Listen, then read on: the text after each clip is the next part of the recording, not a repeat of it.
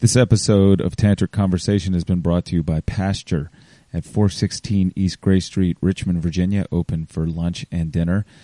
Pasture is a southern food restaurant, locally sourced, and whereas you generally might think of southern food as being, fried chicken and biscuits and stuff like that.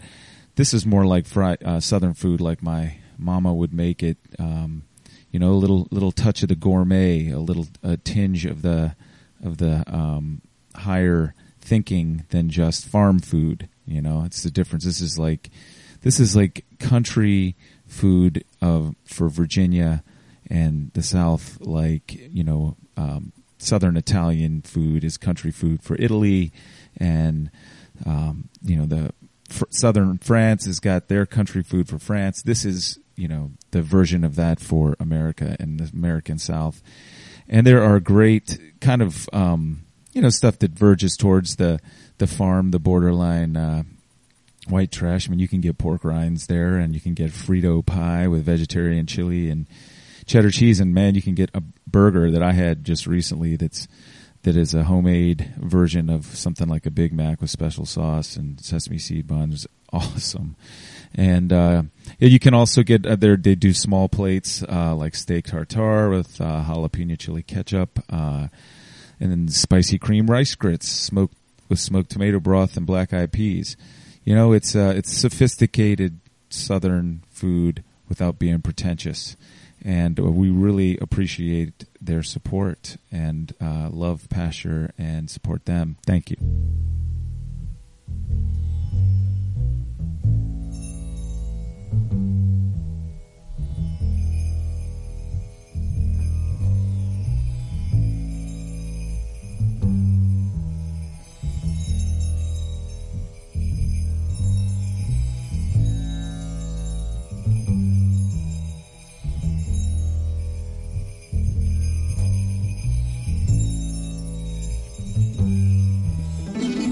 Namaste, motherfuckers, and welcome to Tantric Conversation, episode number 22, Double Deuce, Deuce Deuce. Mr. Marty Key.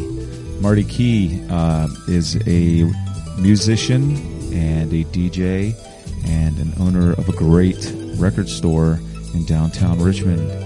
Yet another example of awesome stuff that's going on in downtown Richmond, and I'm in love with old downtown Richmond. I have such a soft spot in my heart for it, even though it hasn't been what it was when I was a kid since the 80s.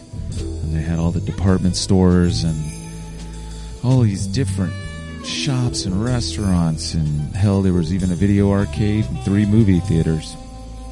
I'd like to see that happen again, and it's guys like Marty and Jason Alley with Pasture and Comfort, and Ted Santarella with Terrence, and I don't know who owns 27, and then Quirk Gallery, all those galleries, Quirk Gallery among them. Or, by the way, Chris is doing that Huckity Puppet Theater real soon. I don't know the date, but you just look it up, Huckiddy. Of course, we got those First Friday scenes going on down there all the time, and there's that Rappahannock restaurant down there now, and there's a bunch of different shops. And it's starting to happen.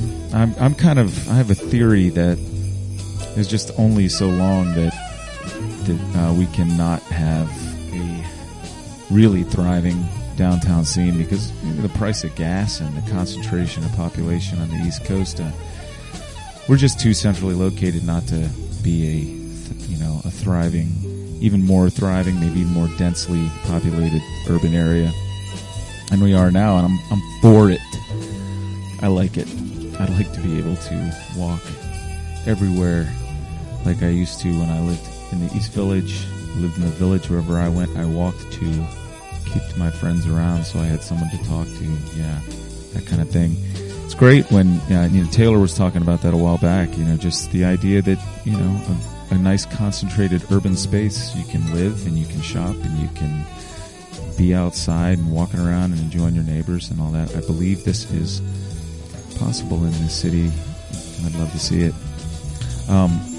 this is a long conversation, Marty and me. We had a lot to talk about. We had a lot of names we needed to drop as we got further into it. Both of us have gone to and from New York City and landed back here, and he's been playing in Ted Leo and the Pharmacist, which is on Matador Records, or have been. Maybe they're not now. And I used to work there.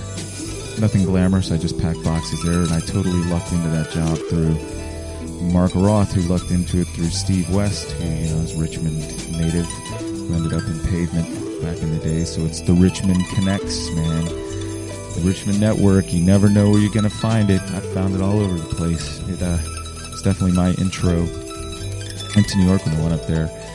And I want to go up there this fall and talk to some of the expatriates that live up there and have yet to return, although almost everybody usually does.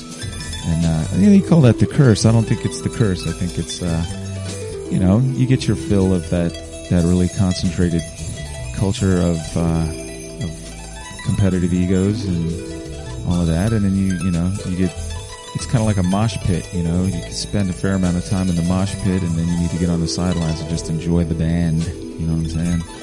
And that's what Richmond is for me. It's like a place where I can actually breathe and enjoy life. And I really try to take the time to do that now. And doing this podcast has really made it possible through generous support of listeners like yourself. You know who you are, and if you don't know who you are or you haven't contributed yet, man, I'd really appreciate it. And it doesn't have to be a lot. $10 would be really great. And there's a PayPal thing. It's a donate button. And then you'll get your name up on the site under friends, partners, and supporters, and then your life will be complete. But I've been able to spend the summer interviewing people and putting these podcasts up and educating myself. I mean, this really has been, so far, just a great education. I've learned so much about people that I barely knew. I mean, Marty, I had just forgotten if you'd been in all of these bands from the Young Pioneers up to Ted Leo, and I forgot that he did anything but DJ and own a record store, and has been busy. He's a great dude. He knows a lot about a lot of things. So that it's a long one, but don't be intimidated by the long tantric conversations. You can pause it. You can come back and listen later. You can download it. I do that all the time with the ones I listen to. I come in and out of them when I get in the car and all that. So I'm not going to edit it. You guys, since this is on demand, you listen whenever you want. It's not a big deal that it's long, people, really. So whoever, you know who you are that complain, kiss my grits. Speaking of grits, don't forget about Pasture. They're our friends, and so our comfort, and go to those places and eat up. And let's get to Marty. Off the mic when I want to laugh, like when you're singing. I was like, oh, because I'm always like, blowing it out. Yeah. Which is just, you can't fix that later. You can do stuff to these levels that make it look like you fixed it, but if it clipped, it's just clipped. It's just clipped. Yeah, you can bring up stuff, but you can't drop it. Yeah. It's like, I guess with everything, you can't take something out, but you can add it. But you can add later. it in. Yeah, exactly. Yeah, when it's like, I guess you hit that, especially laughter, I could see that. Laughter, and some people, like James Menifee is a real quiet talker like this, but he likes to start every sentence real loud. Oh, yeah. I'm kind of loud I just anyway. did it to my especially when thing. I get into something, I get really loud. So Marty, I was just, I've known you as a character in Richmond, peripheral to my life, not a peripheral character in general, but like you and I haven't I've been directly involved at any point. I don't think we've just had mutual friends and we had mutual friends. We went to shows, right? Similar shows and parties or whatever. Yeah. So I think, I became aware of you in the late '90s. So it's like before that is a blur for me. Are you from? Oh, Richmond? Well, I'm not. No, actually, I'm from Danville, Virginia. Oh, yeah? South Near the side. Dan River.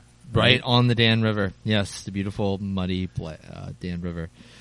And I moved here. Tell me about growing up in Danville before we come to Richmond.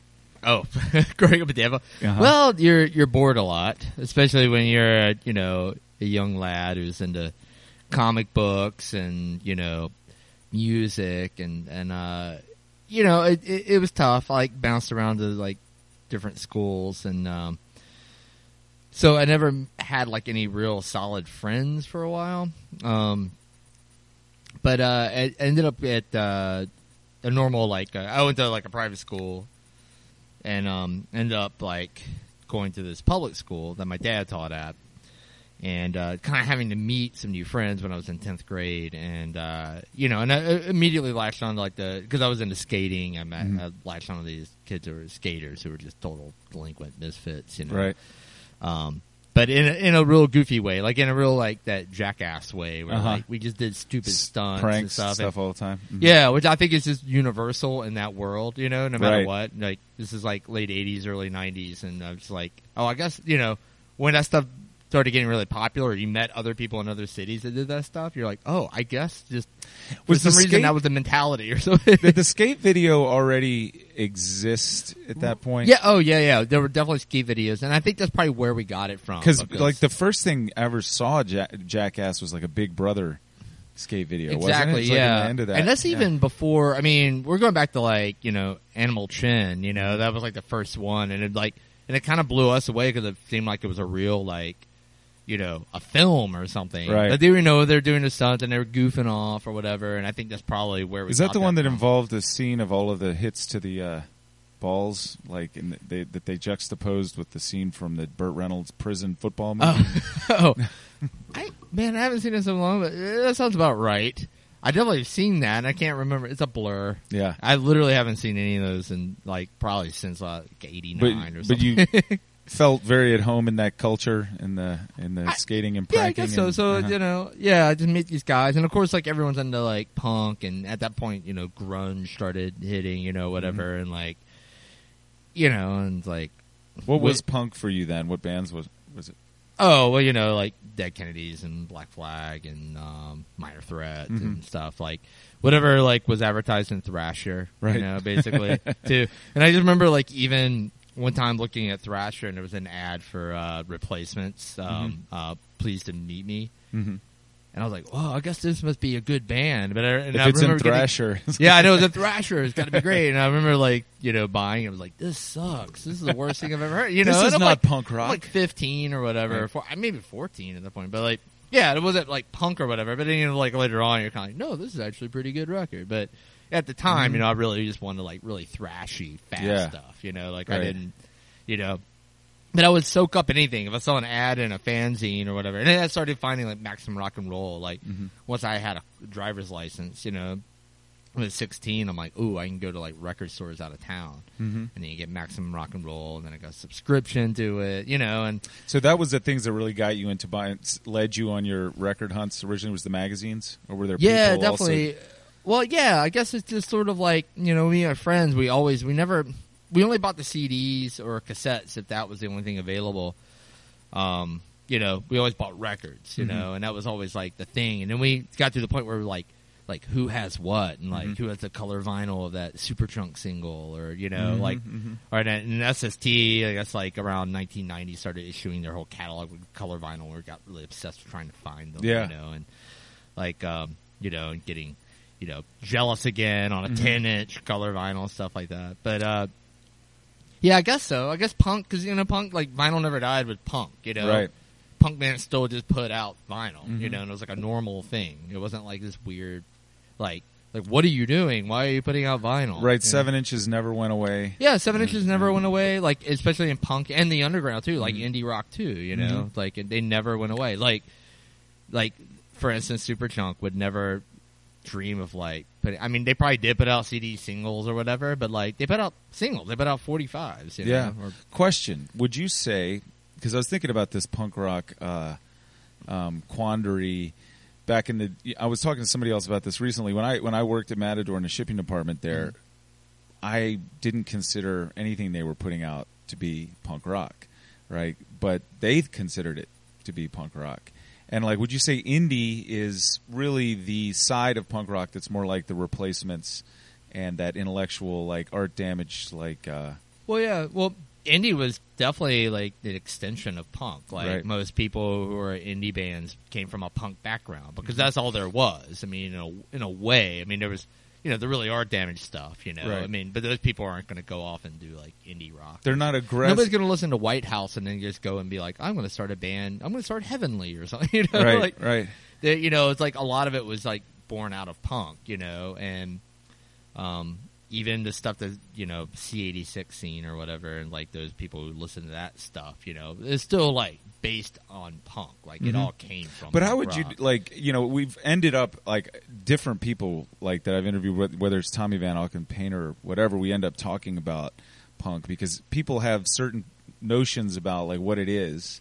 Like, you start off with the notion that it's got to be like Black Flag or Bad Brains or something like Right. that.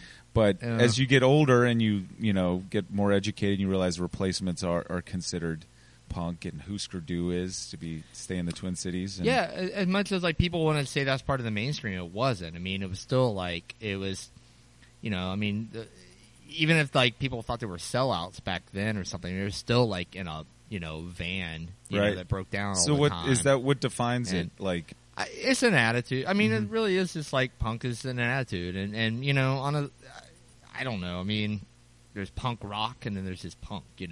And punk rock would be, just would be your Black Flag, and or your, I mean, even Dinosaur Jr. though. I mean, that's punk. I mean, back then that got all lumped in. Right. Like when those records were coming out, I didn't think that Dinosaur Jr. was any different than, like some RKL record I was getting or something. It's just like it all sort of like was it's a lumped strange together. thing that somebody said to me. Back when Dinosaur Jr. came out, they said, this girl was my next door neighbor, and I'd heard more than one person say this: if you like Jane's Addiction, you will like Dinosaur Jr. And so I listened to Dinosaur Jr. and I was like, this has nothing to do with that. But I knew like I even had that Jane's Addiction record, that not the Triple X one, but whatever, Uh-huh. Nothing Shocking Right, or whatever. right. And for some reason, I only liked the Mountain song. That was it. Yeah. The rest of it I hated because it just sounded like crappy classic rock to me. But I really liked the Mountain song for some reason, and I had the cassette, and I would just listen to that. But yeah, I think like even back then, yeah, definitely, I had friends that were like into Jane's Addiction, and they liked Dinosaur Jr. and they liked the Misfits, and Mm-hmm. they, it. It's like Perry Farrell is punk, and it kind of seems to come from that tradition, but Yeah, Dave I mean, it's pretty Navarro obvious is he not. must have gone to. Yeah, I mean, it's obvious that he must have gone to punk or hardcore shows in Right. L.A. around that. I mean, it's very obvious, but or just I mean, L.A. was changed so quickly. It was kind of like got really gothy punk, like I'm sure Yeah. he saw Christian Death. I mean, that's fairly obvious, Right, to right. me, but. Yeah, it's like, I mean, it's either you're that or you're Madonna or, at the time, or Don Henley or something, Yeah. Like, it was just sort of like, there was no real, like, in-between. Like, now there's, like, an in-between. Like, you have just bands who, like... They were, for being what they were pretty mainstream at that time. Oh, yeah. Even, like, Nothing Shocking was fairly, like, it was out on there. MTV. Yeah. They were definitely mainstream, for sure, Let's go back to Danville. Yeah, let's take a trip back then. So you said comic books, and I just interviewed somebody yesterday who's about comic books. Were you collecting comic books, or were you really into them, or is it just like a pastime? Like I was actually really into them up until probably right when I started getting interested in playing music and going to more shows and stuff. And I still had friends that were like into comics, but I got like, I was into the obvious, like, buying Spider-Man and Fantastic Four and, Batman comics. I was just like reading stuff like that when I was a kid. And then I started like kind of discovering underground comics, and, getting stuff. And I got really obsessed with this one comic called Flaming Carrot Comics. I've never heard that one. Yeah, it's this guy Bob Burden in Atlanta, and he just did this. It's like a superhero parody comic. It's really surrealistic and interesting, like especially like someone's like 14, 15, it's pretty cool, and it was also kind of like new wavy and punk too. He had like his sensibilities were very like, I mean, even in the like he has punks in the comics and stuff. Guys with like mohawks and stuff. But yeah, and I was in the Did your comic collecting and interest sort of engulf the music thing? Did you approach music the same way? Like, I'm going to collect records? Like, Yeah, I guess so, because I collected comics, and then I ended up selling all my comics, all except for certain things. I think I own like maybe 10 comics now or something. But like, yeah, and it kind of just like morphed into like I just got really interested in music, like really deep into it. I went to every show I could, whether it was in a club, and even back then, like clubs like Cat's Cradle, I went there a lot. And if it wasn't like a house show or in a warehouse. Is that North Carolina? It's in North Carolina. Yeah. In Carborough. But originally it was in Chapel Hill. And they like, back then they didn't, like, even 18 and plus shows, like, I'm like 15, 16. Mm-hmm. They didn't seem to care. Like, they just let me in. Mm-hmm. They let all of my friends in. Like, they just literally did not care. They're just like, back then. Yeah. Yes, things were looser then. Yeah. They were very loose. So what were the bands then that you were going to see, like in...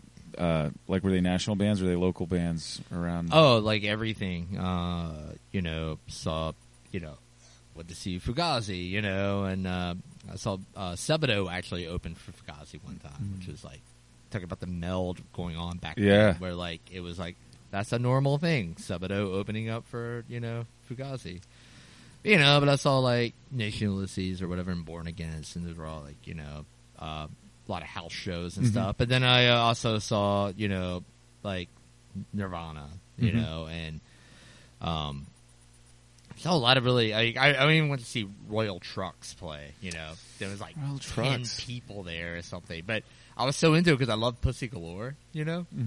Which is, I don't know, just thinking about like now, like all this weird stuff I like. It's not normal stuff a kid likes, but. I'd say I like bought everything. Like, like if it was in Thrasher, and I remember there was even an ad in Thrasher for Pussy Galore Right Now when it came out, and I went and got the cassette. Mm-hmm.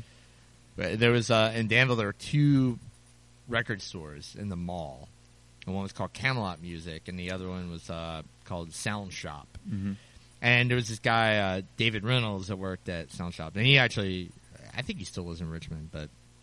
He was like kind of the buyer there, and he had this section called imports that he made, which wasn't really imports. It was like obscure, Black Flag records. Right? It was just obscure, like underground stuff.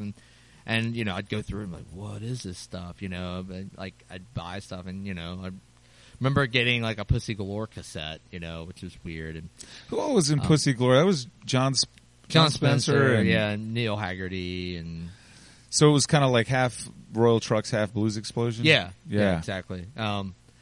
I just like I went to see Royal Trucks, as a kid. And they ended up. I was remembering it. Blues Explosion kind of kept on, being productive, but Royal Trucks was intermittently productive.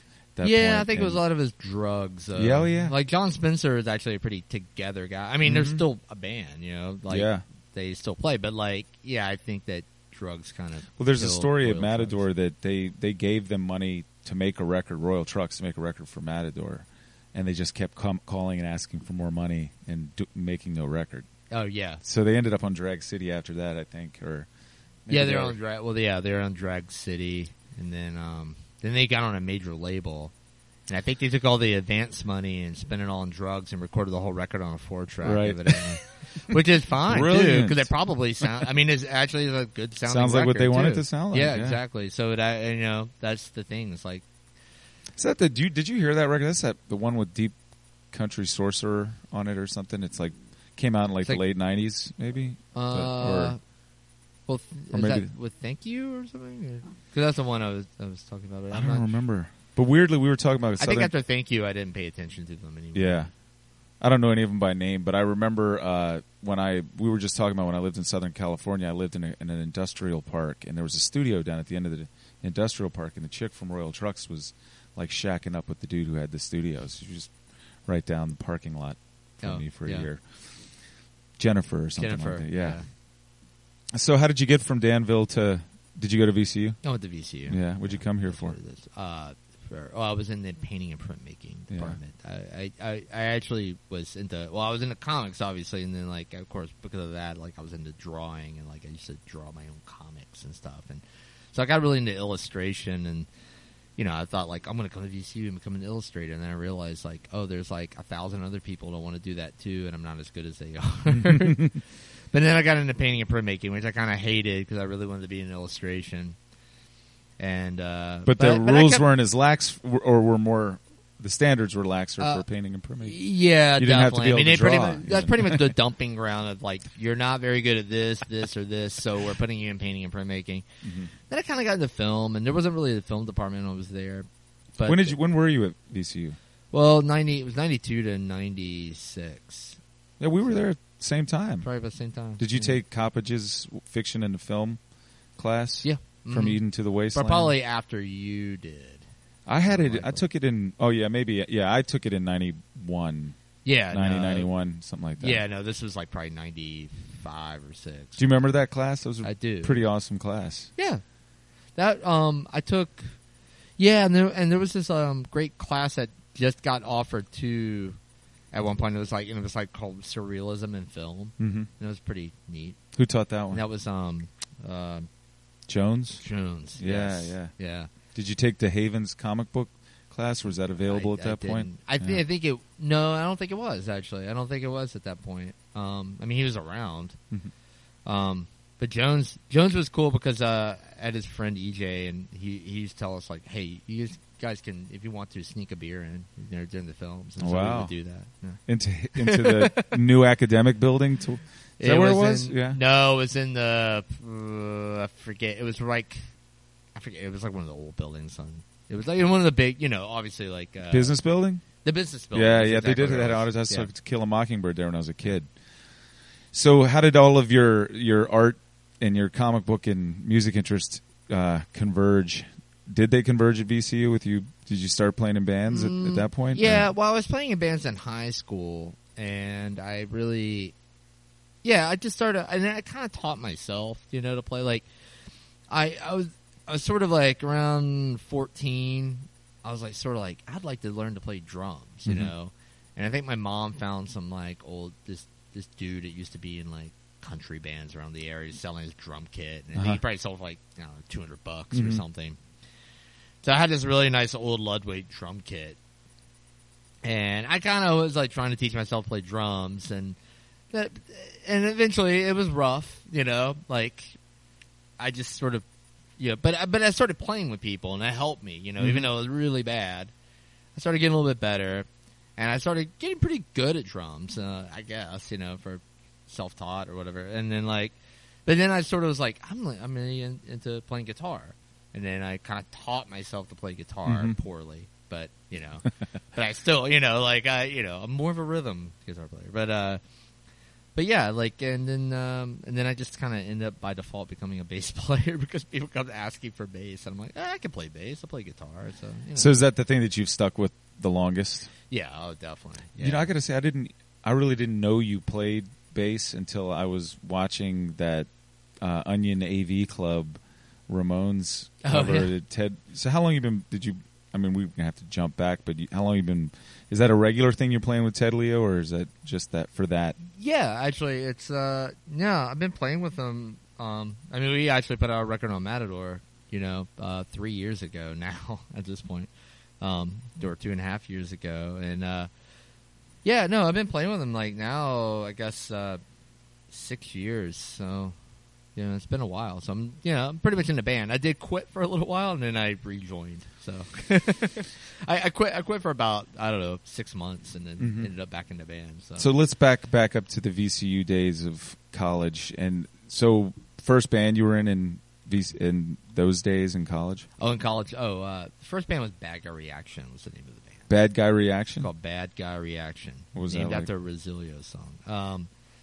And we were just like, you're a punk band. We were just, we had, it was a 4-piece and but I think every member of the band kind of had a different background and what he wanted to sound like. Although we were all very much we're going to start a punk band. Or whatever. Right. But the drummer's really into Ride, and and Oasis and stuff like that. And, it was this was end of 92, 93. think we lasted until about maybe 94. Such a big umbrella, man. I mean, it's like some guy wants to be in a punk band and he wants to play like Greg Ginn. Another guy wants to, like myself, wants to be in a punk band, wants to play like Johnny Ramone, just like power chords all downstroke, you know. And so you don't necessarily, you're not necessarily talking about the same thing. Right, you yeah. know? Well, the other guitar player was like, and at that point I was really, really into like Jawbreaker and like a lot of Lookout stuff, like Crimp Shrine and like almost pop punky kind of stuff, but very sing along kind of pop punky stuff. And you know, I was getting really into that. And the other guitar player was like straight up like 77, like, you know, British punk rocker, like just like he wanted to sound like Sham 69 essentially. Yeah, you know, it was like his whole thing. And the bass player I think was like more gelled with me, you know, on that side. But you know, but it was like I still like. One day, someone gave me the old demo tape we recorded, and I listened to it, and I just was like, "Oh, this is gonna be a mess. Why am I gonna listen to this?" But I was like, "It's pretty good." But you could tell, like, the drummer definitely is like everybody's in a different band. Everyone's in a different band, but somehow it works in a weird way. It's not very good, but it was like. Well, that's the weird thing about punk. I mean, really, I mean, you know, we think it's this blanket thing. Punk and punk rock, and like you said, this is an attitude. But then over the years of it existing as a thing that's been labeled, it's encompassed so many different guitar styles and so many different, you know, types of rock and roll that it's a really diverse thing. It's extremely diverse, and you know, it's actually kind of tough to find bands that like have that many influences, because most bands now are just kind of like, no, we want to sound like 77. They pick British something punk. specific. Descendants, yeah, and you know, it's like that. And right. Descendants, like you're like that's how we have to sound. Yeah. And then you have like weird bands like you know, I think like it hit like in the late 90s where a lot of bands were coming up and like they had that thing where like there was an amalgam of sounds like at the drive-in, for instance, or something where it's like it literally sounds like they took like 20 different bands and put it together into one band, you know, and I think people at that point realize like, oh, you can do that, and sometimes it works, you know, and like, well, it's pretty ironic that something that was started to kind of free people up even from discipline or skill to just, you know, get right at the idea, like just come right out and play. Don't practice somebody else's style. Don't you know? Yeah, just get together. It becomes extremely fucking regimented. Well, that's what Bad Guy Reaction was like, sort of like that, I guess, in a weird way. I mean, it was a stupid Richmond punk band, but like, you know, we did take like so many different styles, and we were kind of like, and you know, it was like whatever I was listening to that week. You know, it's like, oh, I love Rites of Spring. Oh, we should write a song like that, or we should, you know. And it always would end up sounding like something else, you know? Right. It would just end up sounding like kind of like some weird pop punk song or something. It would be impossible to completely duplicate what you were trying to. No, it's impossible. You know, especially like trying to sound like Rites of Spring. I mean, you can't do that. But you know, you'd be influenced by it. But you know, a week later, I would listen to whatever, like the Honor Roll record or something, or I'd listen to just I would listen to like lots of different things. And every week, I want to sound something different. Who were your favorites around then? Like you mentioned Honor Roll. They were already probably broken up long before. They had already broken up. I saw them one time. They played this one reunion show that I saw at I guess downstairs Metro, which I guess was Rockets or whatever. Right. And like they had played this reunion show, and I saw that when I first moved to Richmond. And but I love them. And another thing about being in Danville is like there's this place, Camelot Music, I mentioned earlier, and they had this amazing cutout bin of LPs and cassettes. I mean, it was really amazing. Like, and everything was like a quarter, you know. And I just got so many amazing records, and it was because nobody else wanted them. Nobody else wanted them. Right. So my friends and I would just go in there and just buy. Because I mean, it was just like, and we had they had like 10 copies of like certain things, you know, like Beat Happening cassettes and stuff, and they were a quarter. So we just go in there and buy all, like everything. It didn't matter what it was, you know. It'd just be like, oh yeah, throw down $10 and you get like a gazillion records, you know, like one time. And I remember getting like an Effigies record, you know, for a quarter, and like tons of like old thrash stuff for a quarter, you know, like the Beowulf records, just whatever, you know, because it was a quarter and it was cool, you know. It's just, you know, it was great, and so many amazing cassettes. But I learned a lot from that, just that, you know, like finding all this stuff like Homestead stuff, and that's where I originally had gotten Honor Roll Rictus, because it was like a cutout cassette. Oh no, actually it was a cutout LP. And I was just kind of like, oh, this looks really cool, you know. And, you know, it's funny that, you know, years later, it's like I work with those guys. And, you know, and Doug Doby designed the covers, like doing covers for, you know, like our record label here at the store and stuff. And, Oh yeah, is that right? I just met him recently at that Keepone show over here at Gallery 5, and I've known his name for a long time, knew his face, but I didn't have a context for him. Which is, I mean, one of the reasons I'm doing this with you is like I've known you as a DJ, and I've known you as a guy who knows a lot about records. And you used to work at Plan 9, yeah, right? I worked at Plan 9, and for years. Yet I know there's so much more you got going on than Yeah. that. Do you own? Are you part? You own this store? Or are you? I'm part owner. Yeah. It's it's me and my friend Drew, and we both own it. So. And do you have something similar to Camp? Was it Camelot or the other place that had the cutout bin? And Camelot had the cutout bin. Yeah. And then Sound Shop was like the place that had like the weird dude working there. It's like he's not weird, but you know the guy was kind of like, oh, so is he? You're interested in that kind of music? You know, let me turn you on to this. Yeah, you know? yeah. And I ended up working with him at Grace Place. This old, you remember Well, Grace yeah, the Place? vegetarian restaurant. Yeah. Yeah, I ended up working with him there, and it's like... What was his name? Dave Reynolds. I know that name. He was in a band called Ugly Head. Oh, yeah. Well, yeah, I knew him. And because Patrick also worked there. Patrick Wheeler. Best. Pat Best, right. Yeah. We lived together on Parkwood when he was working at Grace Place. He was a baker. Oh, there. right. Yeah. Were they Pelt before Ugly Head together? They were... Well, it was Ugly Head originally, and then Pelt was already a band. I think Pat and Jack Rose had joined Pelt later on. Like Pelt was kind Pelt of was more straight ahead, like almost an indie. They were like an kind indie of, rock right. band, basically. I mean, it was very like kind of like that typical indie sound, like with the Simple Machines, kind of northern and like verse, Virginia, chorus, verse kind of things going on, and then Ugly Head sort of. Yeah, and Ugly Head was just a noisy mess. Right, and they that was moved into kinda Pelt, cool. and Pelt became that. Yep, exactly. And then Pelt became, exactly. That's what happened. I think like they just wanted to change direction, and they did abruptly change, Mm-hmm. And Pelt's still playing, which is yeah, I visited Patrick in Wisconsin, where he's living now in a really small old dairy town out there. And they came to Minneapolis and played with Daughters of the Sun, but not as Pelt, as Spiral Joy Band, which is pretty. Oh, right.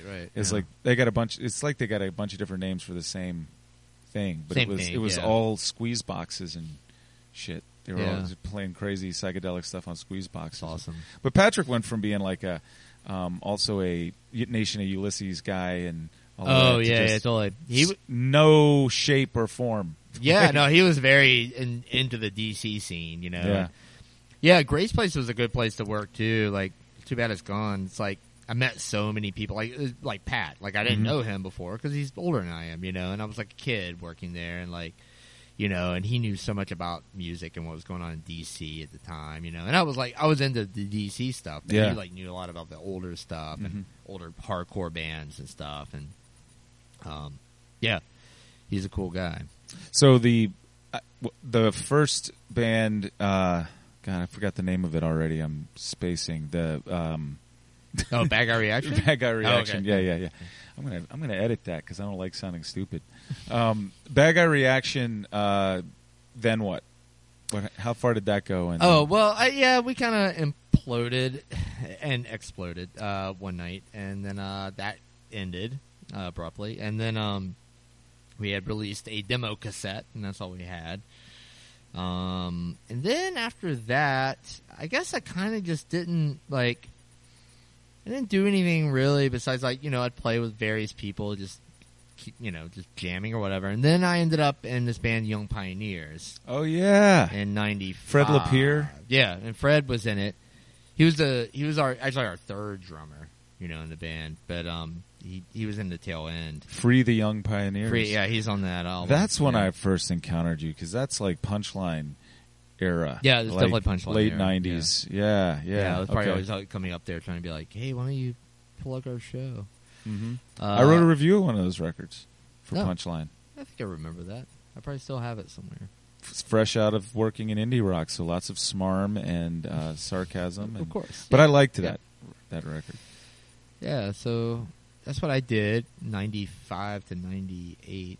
And how the Young Pioneers tour around just this area?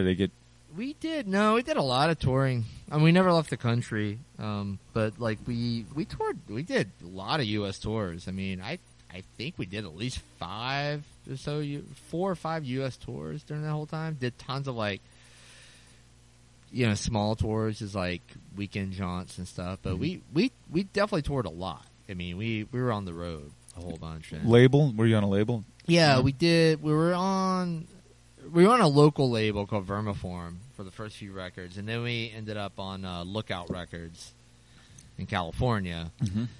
And which at the time was actually pretty big because they had all this Green Day money, Yeah. And so they were just like signing whoever, and they signed us, and we were excited because they gave us a budget to record with. And so, we're like, I remember wow. Young Pioneers as being a sort of a classic kind of a sound. Was that more of a congealed genre thing for you guys? Was it tongue in cheek? What was the approach? No, it was most of that was like Adam, the guitar player, is kind of doing. Like I think he was in this band Born Against, which is just kind of a post hardcore. Tell me about Born Against a little bit. They were being name dropped in this article I just read about Richmond's metal scene. Oh yeah, Richmond's metal scene. Oh yeah, because I think Eric Larson was mentioning them. Yeah, they were. I mean, they were just like a New York hardcore band, but they ended up here. They ended up here. They moved here. Mm-hmm. They kind of moved here just because like people in New York just started to hate them, because they were just so outspoken. Yeah. And was Javier? Was there a dude named Javier? Yeah, Javier. Yeah. Javier Okay, was the bass player. Mm-hmm. I knew him in New York, and and I don't know if he didn't make that move with those guys. He stayed up there and did Cattle Press or some. He did Cattle Press. Yeah. He left the band before. They had a lot of members. By the end of it, they had this guy Brooks who ended up in Young Pioneers with us too. He played drums, and they had this guy Tony Joy in Baltimore playing bass. But they went through pretty much the core was always Adam and this guy Sam McFeeters. They were always the core guys in the band.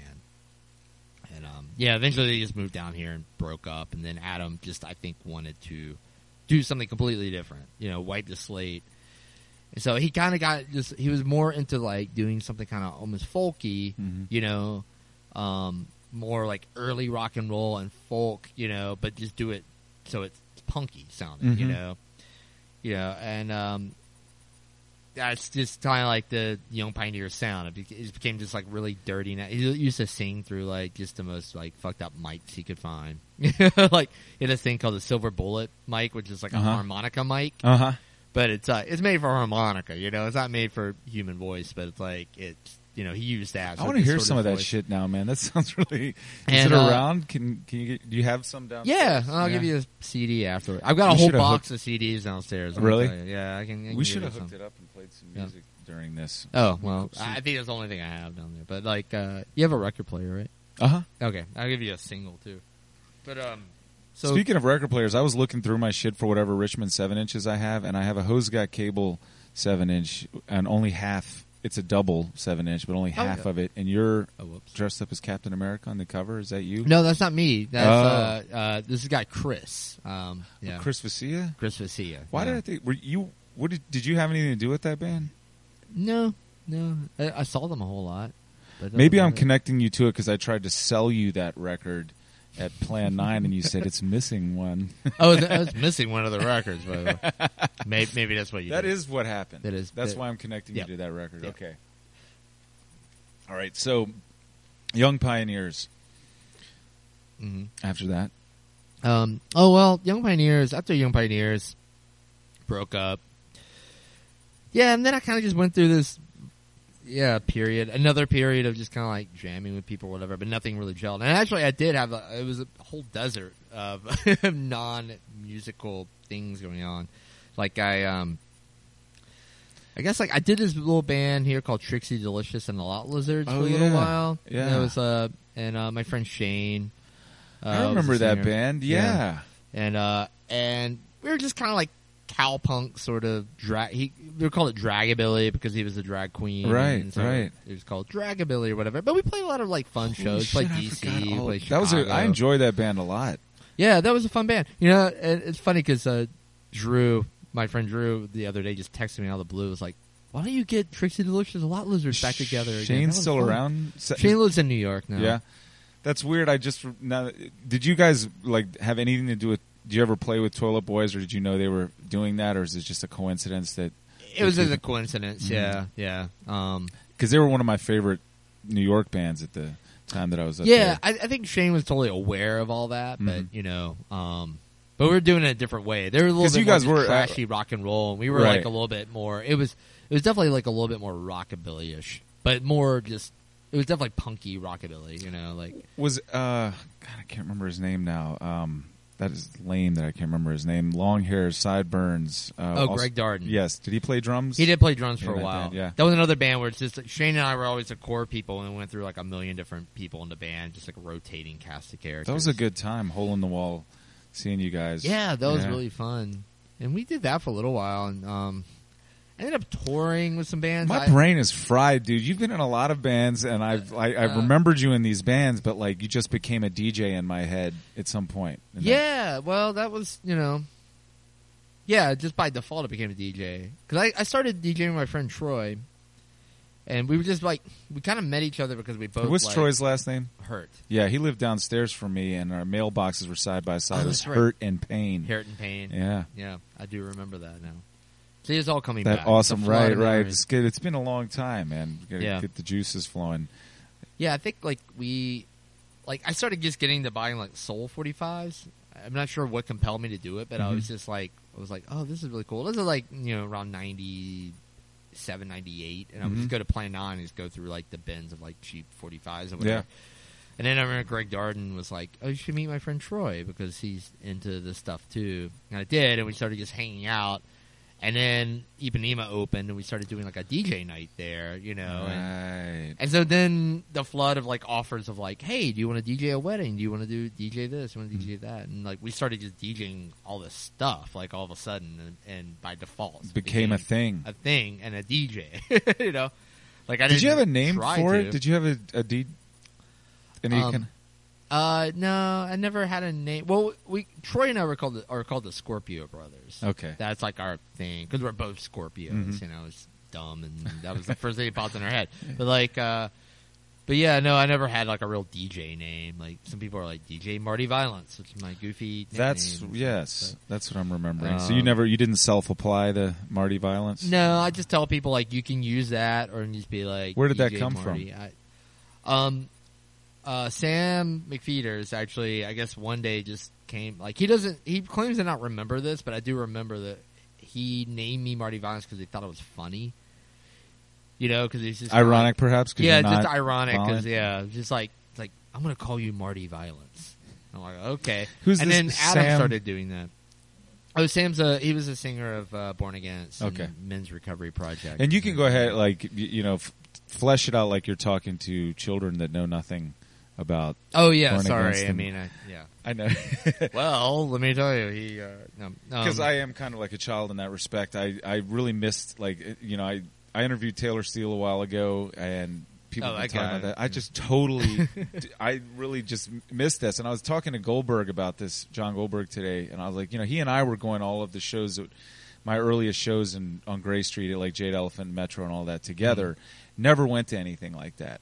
And I was like, why didn't we go to those shows? What was going on? And he was like, well, because there was a lot of dudes from the suburbs getting in fights there. There's a lot of bullshit going on in the parking lot. There's just like a fucked up scene. Oh God, And yeah. I was like, I thought there was a reason why I wasn't going anywhere near that. But Yeah, it's just like thuggery. You want to just stay away from it. the musclehead thing that Lester Bangs was talking about. Yep. There. Yeah, testosterone, Mm-hmm. muscle heads. Yeah, put them in a room with some loud music and.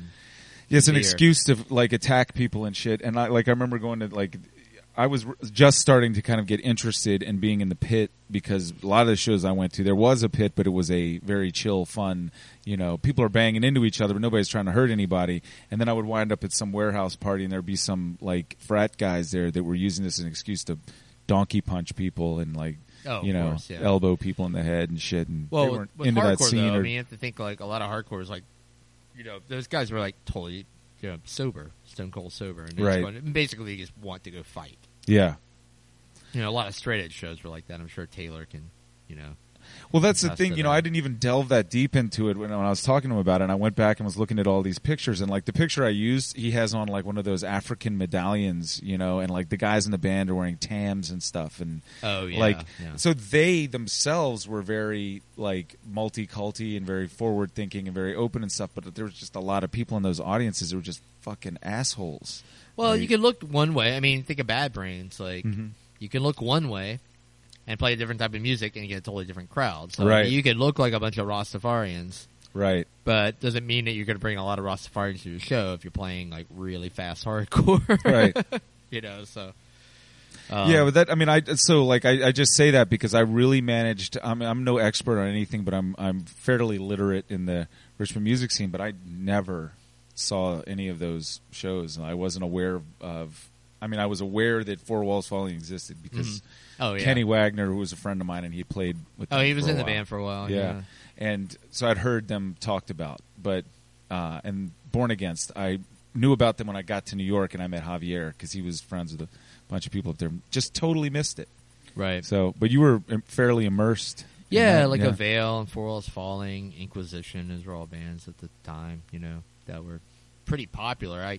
One of the reasons I moved to Richmond, or went to VCU, because I could have gone to Savannah, was because Avail were from here, and Born Against had moved here, and, you know, I remember just, like, looking at MRR and, like, talking about moving to Richmond. I was like, whoa, like, Born Against are there, and, like, you know, What was Avail, it and I about all loved those Avail. bands? I mean, there was that appealed to you. I mean, there's politics for some people. There's I guess, like, the politics. straight but- edge, vegan, like Yeah, I guess it's just like, you know, like forward thinking. They seem. I mean, of course, then you meet the guys and you're like, oh boy, man, these guys are actually a bunch of lunkheads. I'm not kidding, man. But like, no, that's okay. To well, say maybe that. some of them are lunkheads, but like, yeah, I mean, yeah, it's just like I started getting kind of political, like pseudo, you know, just sort of like, you know, think, you know, I'm like pseudo I hate, PC okay, radical I'm kind of growing- political.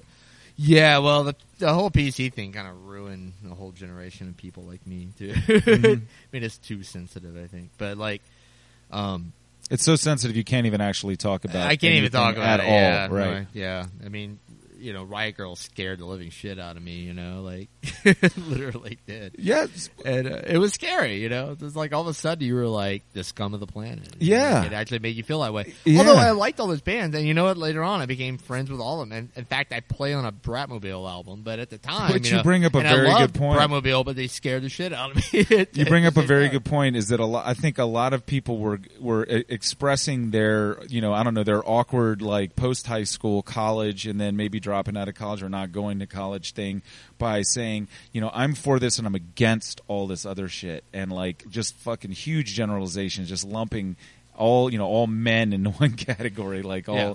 you know, and it's, I mean, it really did a number on me for a long time because I wanted to be like a good feminist, like, you know, Yeah, you open-minded wanna- guy, but like I'm the bad guy. But all in of a this sudden, it story. made you feel like you were the bad guy, Mm-hmm. you know. And yeah, it kind of like the dating scene was. So really I'm not bleak for allowed me to back be then. attracted to a girl and want to have sex with her.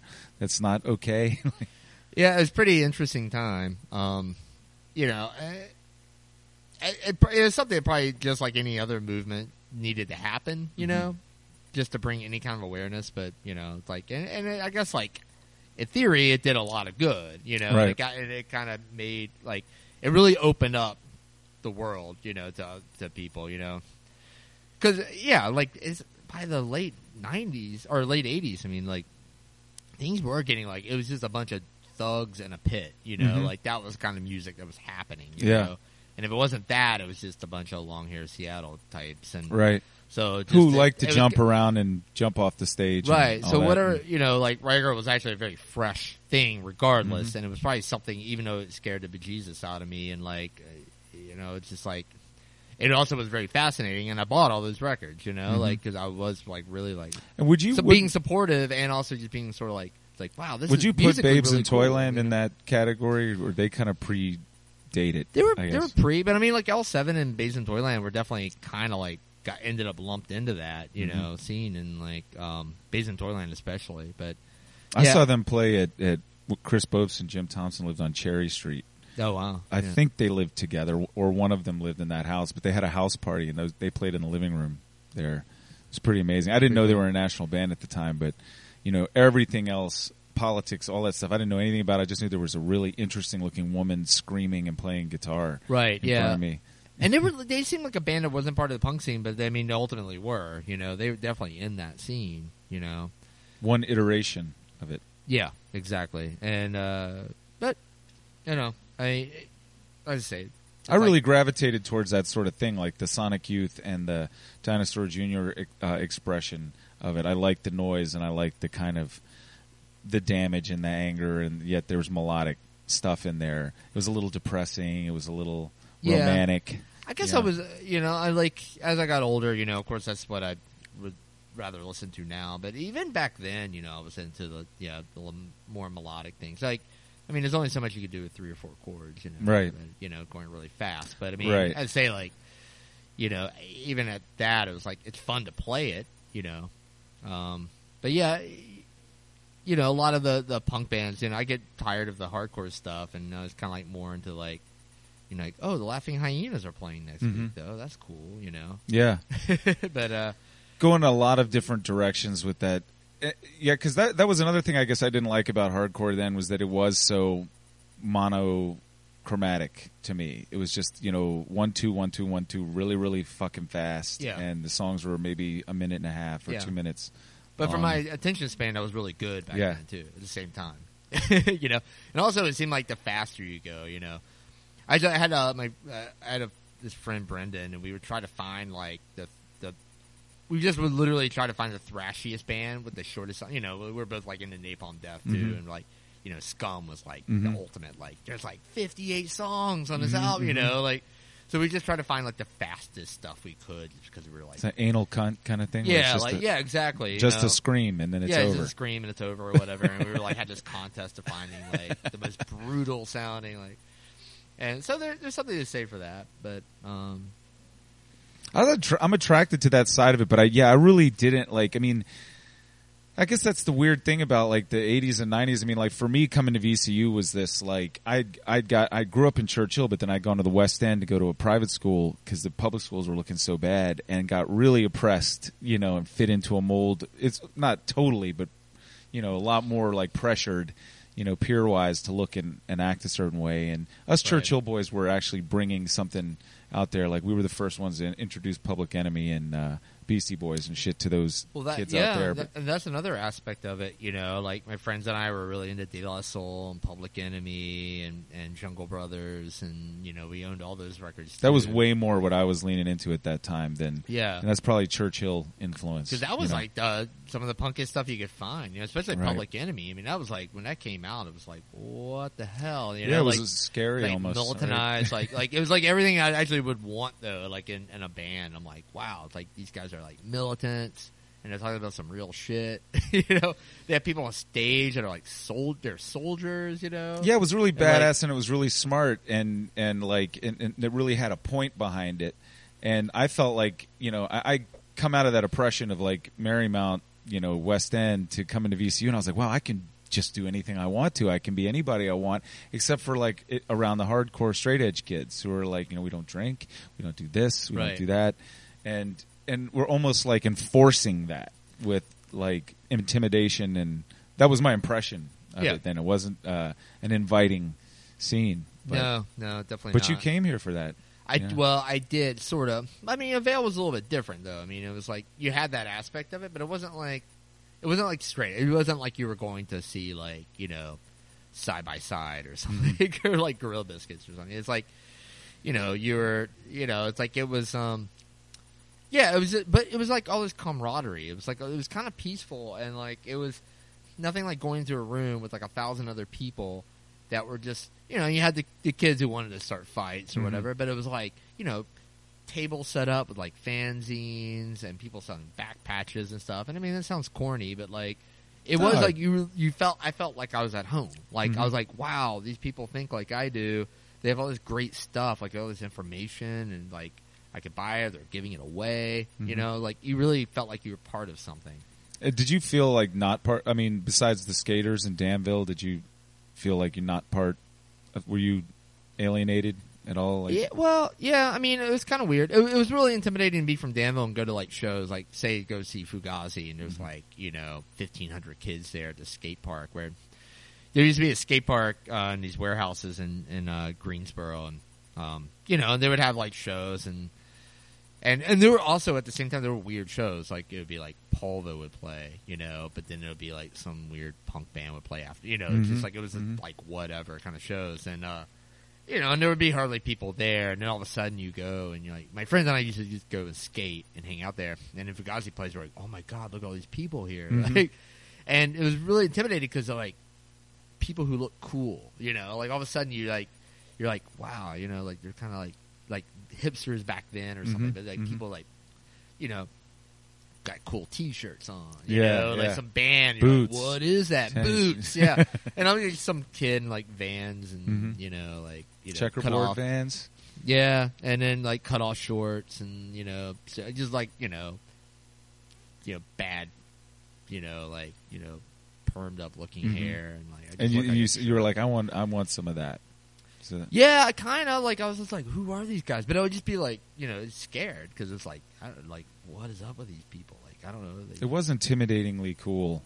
Yeah, when those people appeared, and I just, I remember like there was this band from Greensboro. God, I can't remember the name. I don't think they ever released anything, but I just remember like one time, like I met the singer and he's wearing a Dag Nasty shirt, and I literally couldn't talk to him, and all I could say was just like I like your shirt, and he's just kind of like, whatever. And he's like long hair, wearing a Dag Nasty shirt, and he's just like, he didn't want to talk to me. Like, hey, good shirt. I like your shirt, But I did. He was like, wow, where do you get that Dag Nasty shirt? That's cool, But.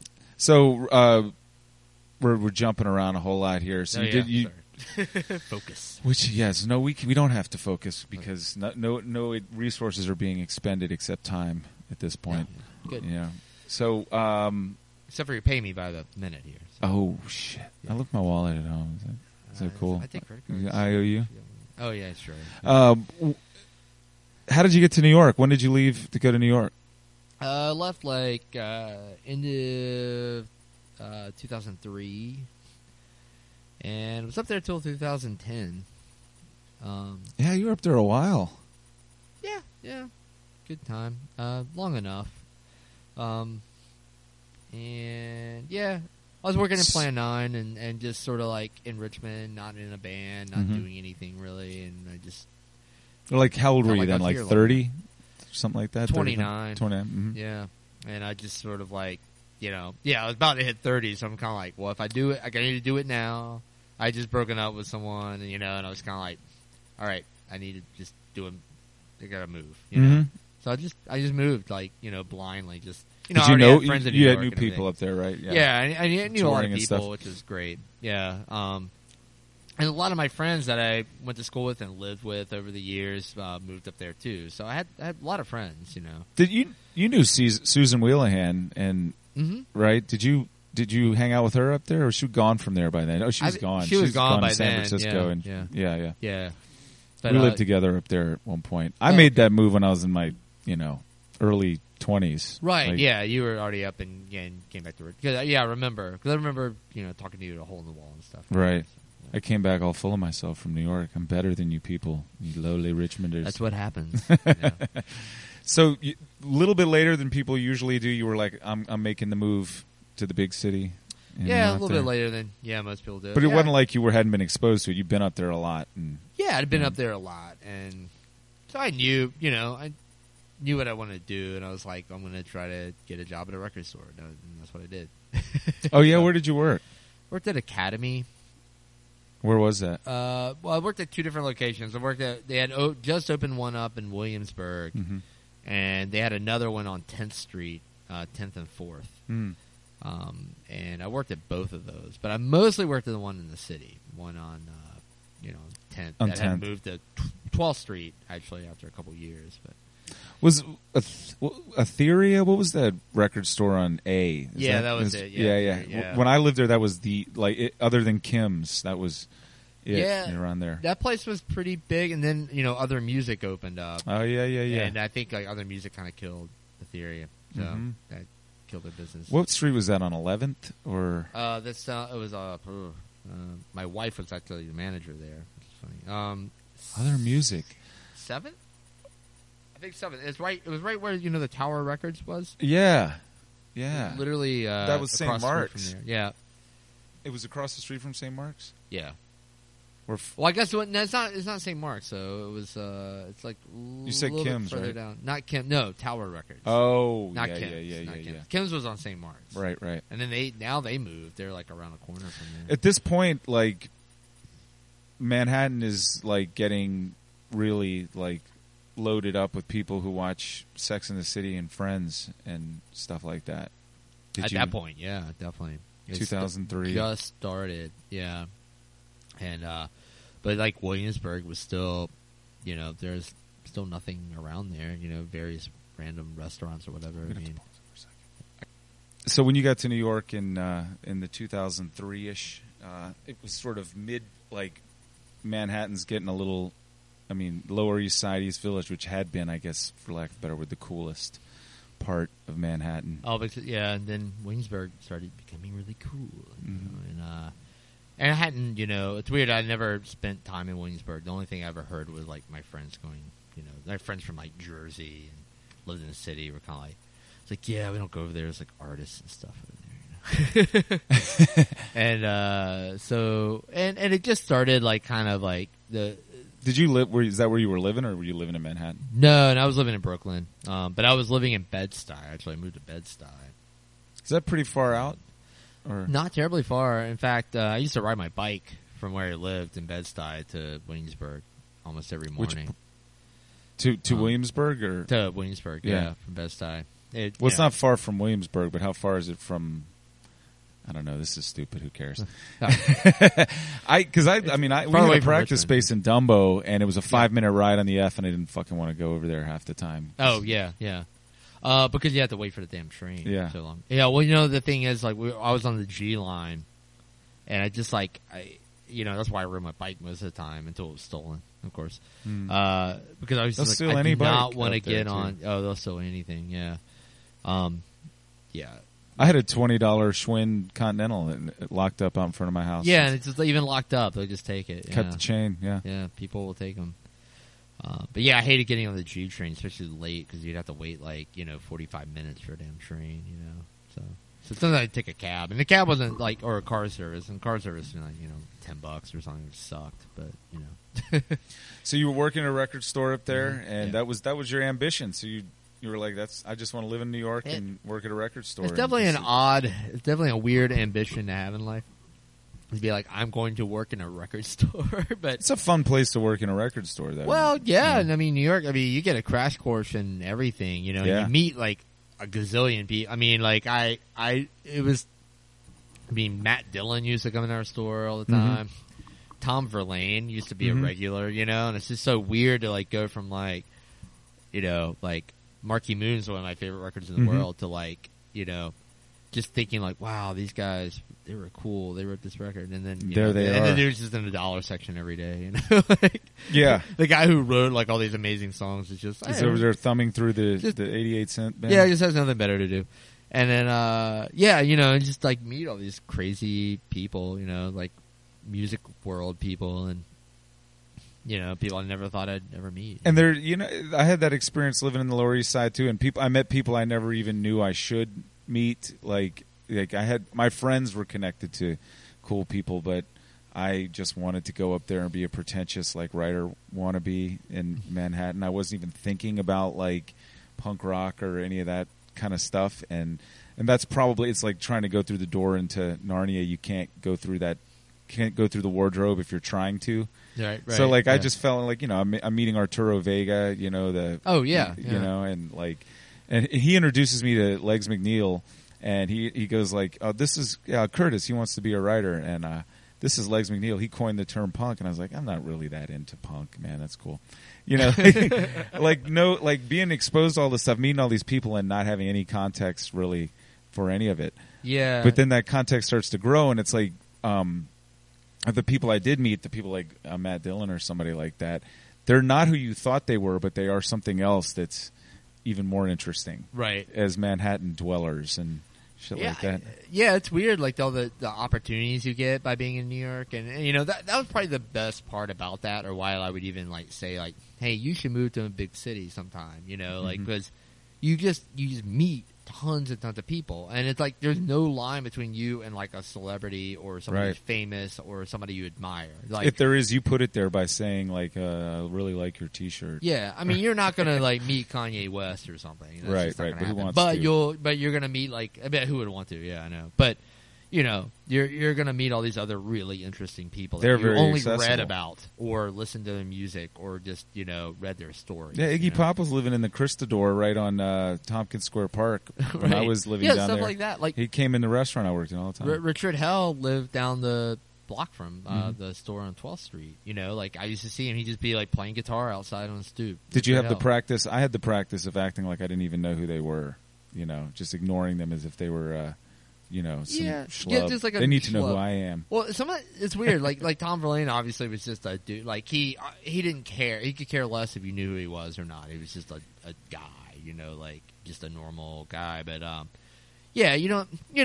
eventually I got comfortable with like a couple people. Where I could be like, hey, what was it like to do this or whatever, and they would tell. They were cool with it because they were like, you're in a record store. You just get comfortable and you can do that. You're all right. Thing. Yeah, you're like, right. Yeah, kid. you're right. I'll talk to you. Whatever. Richard, as long as you're not sweating me and trying to swing from these nuts, we can talk. And like James Chance used to always come in and try to hawk his like reissues of the Contortion records and stuff, and like, New York's the only place where like famous people who like people want to reissue their records will come in and try to hawk their own. Oh records. For drugs, right? You'll see. I mean, I lived on 7th, which was like they sold heroin at, like pretty much out in the open. Like it was like going to get a fat burger or something. Like you came up to the stoop next door to mine, you handed over your money, and you would see people like famous people coming down that. Yeah, you'd think they have delivery. One time I went on I went on record buys where they were just like you're in a famous person's place or whatever. But like one time just down the block from Academy, just this woman's like, oh, I have some records in my place, and I go up there and find out like that she's Fred Frith's ex-wife. Wow. And it's basically, I'm buying all his records that he left at her apartment. Were you fair to her in the value of those records? Oh, yeah, definitely. Yeah. Oh, yeah, probably overly fair. But, like, but it just is so funny. It's like, there was a Beatles revolver, and it had his name on it, said Fred Frith on the back. And she was like, whatever you do, you can't sell this one. And I'm like, why? He's like, Fred, it's like publicly known that Fred hates the Beatles. And if this got out there with his name on it, he would be really upset. And I'm like, oh, okay. And look what you've just done. Yeah, I know, right? It's going to be all over my huge podcast. Yeah, I know. So, yeah, Fred Frith loves the Beatles. Yes, by the enough way. to write his name on it. Or he bought one Beatles Records revolver, which is probably, if you're going to buy one. But he didn't want it getting away from him, so he wrote his name on that shit. Yeah, I know, exactly. Well, he was also young. Back, a kid, you write your name on it. This is an interesting thing to mind, because, like, I mean, I think you went up there older than me, already a little more secure in who you were, and a little, like, and you'd been in bands and shit, and you knew how to handle yourself, like, sort of in this. But I went up there a fucking idiot. Like, I mean, I really, like, you went up there when you're younger. It's like you're in party mode, Right. And I was kind of like already starting to get out of party mode, I mean, I was still definitely like, I want to go to bars. I want to like check out the city, I just want to. I'll stay out all night. But yeah, if you go there in your early 20s, like you'll probably just. I spent the first year like making an asshole out of myself, because people don't like. I went up there drinking Richmond style, like. Where we get bored and we destroy an Oregon Hill house and throw the couch through the window and shit like that. And it's really funny. We're not like violent or anything like that. We're just really out. You're bored and drunk, right? Yeah. And we really made an art out of getting that drunk and being silly and shit. And I went up to Manhattan my first year trying to drink like that and expect people to take me seriously. And nobody I knew drank like that. They got too much shit to do.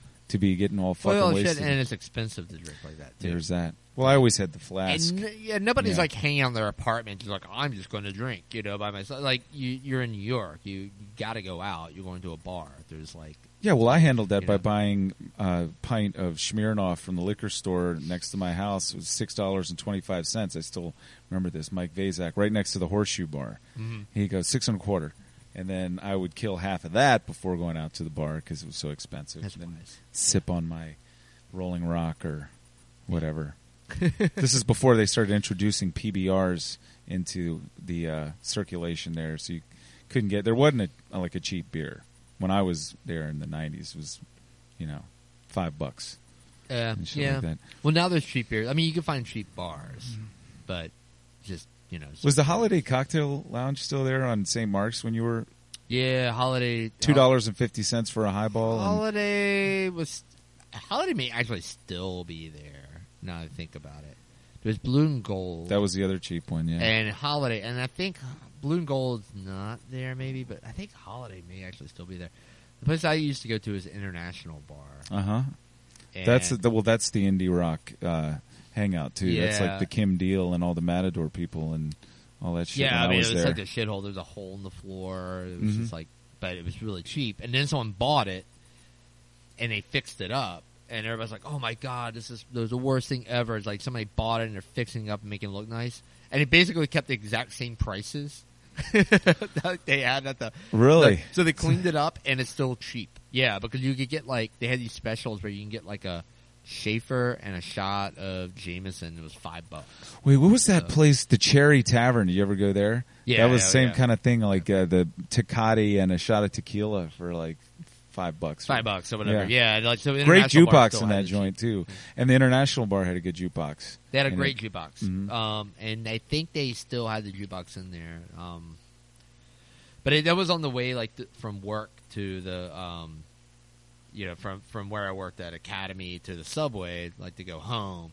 So I'd always stop there and get a, not every night. I mean, very randomly, if I'm leaving with a friend from work or whatever. It's hey, let's go inside here. We'll just get a shot and a beer real quick and go home. Whatever. So what were you thinking of Richmond at that point when you were up there? Were you like, that place is just got nothing for me. It's done. Basically, yeah. That's kind of how I felt about it. I ignored it completely. Lo and behold, a lot of things changed quickly, and when I left, there just wasn't anything going on, the bands, I think Municipal Waste had just started or something, but it was just nothing going on music wise, at all, nothing.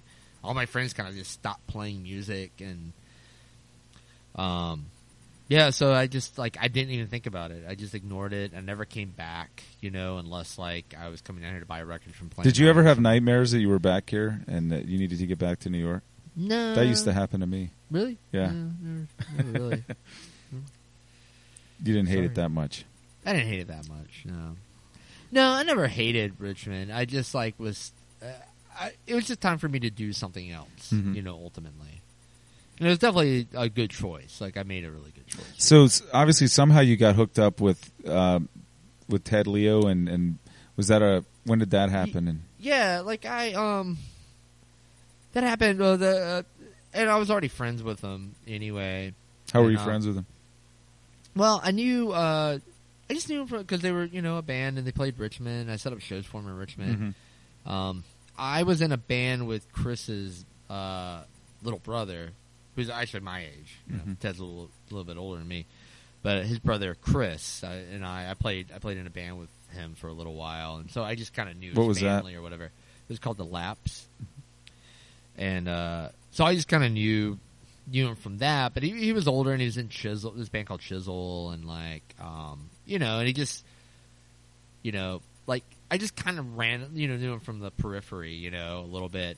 And then when the Pharmacist started, and I set up a show for him in Richmond or whatever, and I got to know him, and every time they would come through, they'd always stay with me or whatever.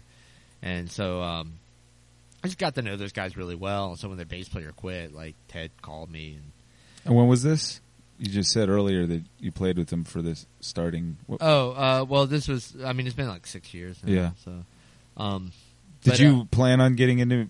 Was that the first band you played in New York? Yeah. No, I jammed with some other people. The funny thing is, a band that I started here in Richmond, a joke band called Direct from Hollywood Cemetery. I remember that. That was Misfits kind of. Yeah, we kind of did a lot of covers of stuff. Yeah, but you sometimes looked like somebody wore a cape and had a top hat. Yeah, singer Dave was a vampire. We were all supposed to be different types of monsters. Undeads or monsters. Yeah, okay. I was a Like Greg Darden was in the band. He was Right. the Wolfman. Uh-huh. And I was supposed to be your mummy.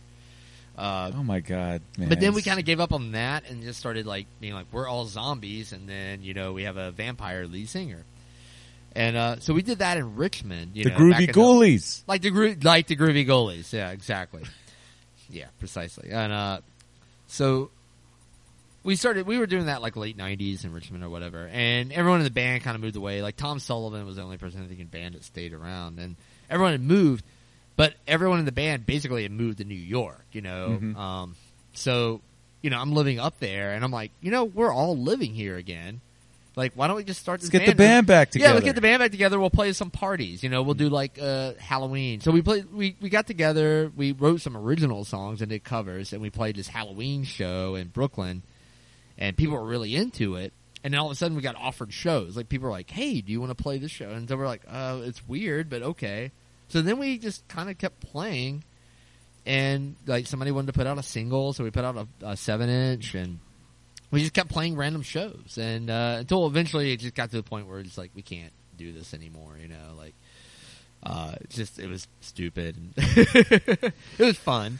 I'm such a big fan of Stupid now. Well, Stupid's great, and it was actually a lot of fun to be in a band, but it was really frustrating keeping like 7 people like kind of coordinated enough to like pull it off. Well, things can be so painfully hip and serious, especially around the record store, indie rock, music scene. Yeah. Like nobody's having... I think that's why like we kind of like we're playing around in New York and people are like, what is up with this band? But they really liked it because they're like, wow, you guys are fun. Like Right. You're not serious, you're fun, you're dressing up as vampires and zombies. But it's like we're playing normal shows, And yeah, it was just kind of like, and we're playing originals too, we're like writing original music. So like, we got to open up for, one time for Ted, and we played with a lot of bands in Brooklyn, played a lot of venues. It was really weird. But eventually our drummer, our friend Alex quit, and we got this other guy to play drums, and it kind of killed us because he was a little too serious, like wanting to be like we're gonna take this far. Like, no, Right. we dress up as vampires and zombies. Like nobody, like we're just having fun, and he kind Right. of ruined it for us, and we broke the band up. And sporadically, we even played like in Richmond, like I don't know, like right when we moved here or whatever. Like we kind of played a show at Couscous. Man, you were really bringing some things back to me, man. Yeah. I've forgotten about. But yeah, but that's kind of the same thing happened to us in Richmond, where like we played a Halloween show, and then and it just kind of like people were like, "Man, you should play more shows. That was fun." And we're like, oh, "Okay," so we would book shows and just play random shows. Well, that's the weird thing, and I don't know. Maybe this is like a continuum, like of how serious people got about specific, like styles of punk rock. Like this group becomes the street punk people over here, Right. this the gutter punks, and then this group over here becomes the straight edge hardcore scene, and this group over here is this, and and everybody gets really like they become zealots in their own little particular thing, and then we go through all this the 90s and all this political correctness, and then my experience of like I went to New York to get away from like uptight shit. Like I felt like Richmond wasn't letting me breathe and wasn't letting things that I thought were cool breathe. So I went to New York, and like I was just looking for more like freedom and more ability to do whatever the hell I wanted to, like drink on the street and whatever. And I had that initially. And I had no interest in being any part of like anything indie rock or whatever. And which is again the Narnia thing again. I accidentally got a job packing boxes at Matador and found myself amongst people who took everything real fucking seriously. Yeah, like right. It was like rock and roll's not fun anymore. It's a way that you bully your friends or make people feel stupid. It's like a way to feel superior. Like I like this and that. And it still happens though. There's still like, oh, I'm sure it does, but I just fucking hate it. And I became one of like in order to survive like in that environment. Oh yeah, exactly. You have to, and it's like. But, it's funny, you meet the guys who are, like, really into power pop. Like, I have every power pop single from 1973 to, 85, where power pop got bad or something, Like, you just meet these people who are, like, really into, like, sub-genres of music, too, but at the same time, it's like that, as I say, like, you learn so much, too. You're kinda like, whether you like it or not, it's like, that's what I was doing. I was going to New York, and I wanted to soak it in. Right. Like I knew I would go up there, and I'm like, I'm going to meet all these people, and I'm just going to soak in all this information. You had a much better attitude. Meet a lot of people. I was up there like, I already know everything. I'm already really cool. So you guys are just going to be glad I'm here, and you're going to give me jobs and hook me up with stuff. I mean, I knew a lot from working at Plan 9 too, and I learned a lot about music or whatever. But I got like really good at like knowing stuff about records, and it's just like because you were well trained to go up there and be a part of that. Yeah, yeah, and it was like to the point where like this guy that worked at Academy didn't believe I worked at Plan 9. I was like, no, why would like I don't believe you worked at Plan 9. And it's like why would you even doubt that? Why would anybody lie? Like, yeah, I mean anyone can work there. Would you remember there was a small record store on like 10th or 11th, the Just Vinyl in there. A guy named Jesse ran it. Do you remember that place? Oh wait, where was it at? It was in the East Village. It was like on, I want to say it was 10th or 11th, between like A and First, or maybe, really little place, and they had like super, rare shit hanging up on the walls. Yeah, it rings a bell, but I can't really. Yeah. Oh well. Yeah. Digression. It's probably already gone by the time. But that whole like the treating of music as like I'm already over something that you haven't even heard yet. Like I have the advance. No, that's very true. And, yeah. like, well, the funny thing is, even then, it's like the internet wasn't even as advanced as it is now. Where like you can learn about that. Like whatever band is playing at like Cake Shop tonight, you're gonna see the video of it tomorrow, and you're gonna know all about it. Yeah, but you learn some stuff so quickly. Yeah, back then people zealously and jealously guarded Street Date. I mean, it's kind of like ridiculous now. It's almost impossible. I mean, I still get. I mean, Matador still tells me it's like you have to sell it on this day. Do not sell it. Is Rusty Clark still at Matador? I don't think she was like one of the head of the sales department. Made my life a living hell. Dave Martin is. Oh yeah, he's still there. He was one of the worst with that shit. Oh really? Yes, like he would come back, and he's a nice enough guy. But like I liked to. I was really coming into psychedelic rock and stoner kind of rock shit, and like what was really in vogue in that world at that time was more like the garage, like Crypt Records stuff, and and then like Guided by Voices and that sort of thing. And I wanted to listen to Caius back there. Yeah. And like, and there were things that they had like Mike Gunn and shit that was in that vein. You ever hear of that band from Texas, Mike Gunn? Okay. Yeah. That's a Charlamabides or whatever. Somebody connected to that. But he would just come back and like I'd be listening to Danzig's first record, and he'd come back there and mock me mercilessly. I'm like, I'm just trying to fucking enjoy some music. You're like, you actually think this is a good record, don't you? Like just fucking that's record store. I mean, people do that at Plan 9 too. That was like that's the whole thing. You get those like a lot of opinionated people that because you're all opinionated about what about music. And you put them all in a room together, and they have to work together. I think Dave Martin had I'm probably outing him, and he had a thing on his desk that said, "Honk if you hate Cranky." Cranky probably made that too. No doubt. But yeah, I don't know. I took myself I was sensitive about that kind of stuff, so I didn't enjoy that so much. And that really actually is what fueled me starting to play music, because I was like, fuck this shit. I'm going to do my own thing. And I was rebelling against the rebels there. Because that gotten very, very uptight and like serious at that. It wasn't fun working there. It was like, this is product, They had already become like that level of a label. There was so much money at stake and whatever. Now with Queens of the Stone Age hitting #1. Now ironic as shit. Already. Yeah. Me getting mocked for listening to Caius back there. And the first album to ever go to number one is Queens of the fucking Stone Age. Yep. Way ahead of my time. What can I say? But they're not even. I mean, I don't even know how like Beggars Group bought a big. Or the whole label at some point? Beggars is like there's a whole umbrella where it's like Beggars now. Yeah, they basically bought into all these like XL, Matador, and then Matador has a bunch of other smaller labels that they invested into. Yeah, they used to do PCP, Stilt Breeze, Teen Beat, on Crypt, and all this shit. But those all no longer. Like True Panther Sounds. Who else? And there's another one too. Young Turks. But yeah, no, it's like, but But it's all it's like this umbrella of all these. But there were like 3 or 4 different times. 480 Like, and stuff. I was there when Capitol bought 49%. Oh, that's right. You know? Yeah. But before that, it had been Atlantic. They bought Yeah. 49%. They tried to do something with Liz Fair, and it didn't happen. And then Capitol bought 49%. They really tried to push Blues Explosion and it stuff. didn't happen. Yeah.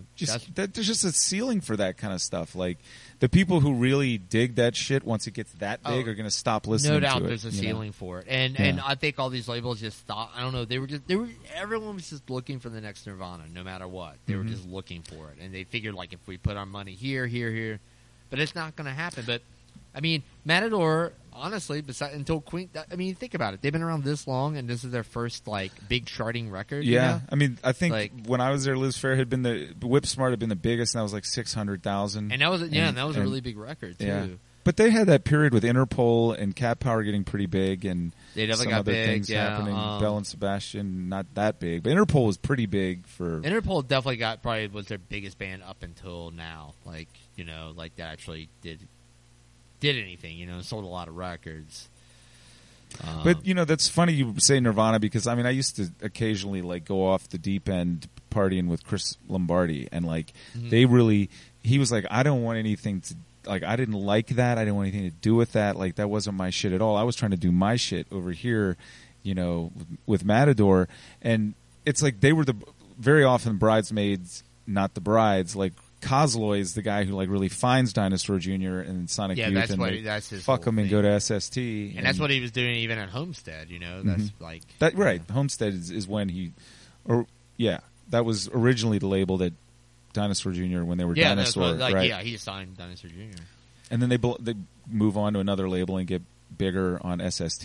And right. I think Sonic Youth talked them into doing that. Like they also went over there. Too, yeah. So he knew what was good, but they could never like kind of hit that thing. So then they become the guys that are like, we know better, more than you. Right. That's it. Yeah. It's like I find the talent or whatever, and then Chris definitely has another thing, and then Patrick Amory is like just the quiet guy in the corner, doesn't really do anything but collect records. Yeah, it was a very different. I mean, when I was there, it was like we were on further down Broadway, and there was like 8 to 12 people working there. It was a really family kind of a thing. And then we moved up the street to the 625 or 612 over the El Sombrero, and now they're like somewhere else. I think. They're down on Hudson now, and all the Beggars group stuff is all on like this one floor or whatever. Do you know Adam Carroll? Yeah. He was in my first band. Like when Adam came to Matador, and I don't remember where he came from. Newberry Comics, I think. He like actually moved to New York to work there. Like they hired him because he's from Boston, I guess, or something. And we started playing together. My friend Eric and I could not play very much at all. Like I was the drummer, Eric was the bass player, but Adam was really good guitar player. And we started playing in that space out in Dumbo, and we were just like, we're going to do the stoner rock, like riff rock thing. Fuck all this indie rock, because that Matitude, that was the term that was thrown around. Matitude, amazing. We're getting far into about me time. So, yes. Ted Leo and the Pharmacists, that becomes like now you're not working in a record store anymore, or no, I'm still working in a record store. How did you pay the bills working in a record store? Well, I did all right. I could pay the bills. I was working full time, and it's New York. They pay you. You get paid for what your knowledge. And I was actually getting paid a pretty good salary working at a record store. Academy was a different beast. It's not like working at Kim's or working at like a chain store. I worked at St. Mark's Sounds for a while there, which was all stolen. Yeah, music, yeah. Oh, right. Yeah, no, it's all like like everything was just like people stealing and bringing. Totally. I stood on a box and watched to make sure that the customers didn't steal. While right underneath me would be a guy from like one of the major labels with a 30 count box of clean product. Yeah. Selling it for $4 or $5 a CD. Yeah. Making $150 that he just completely stole, and then they'd sell it for $9.99 next door at the other store and undercut everybody else. Yeah, I had a friend Neil who worked at Caroline, and what he used to do is like in the mailroom, he would take like 30 count box of CDs, and he'd like throw it out the window to this one dumpster, and he'd go out, like when he left work, he'd grab them and he'd go down to Sounds. And sell them. So, yeah.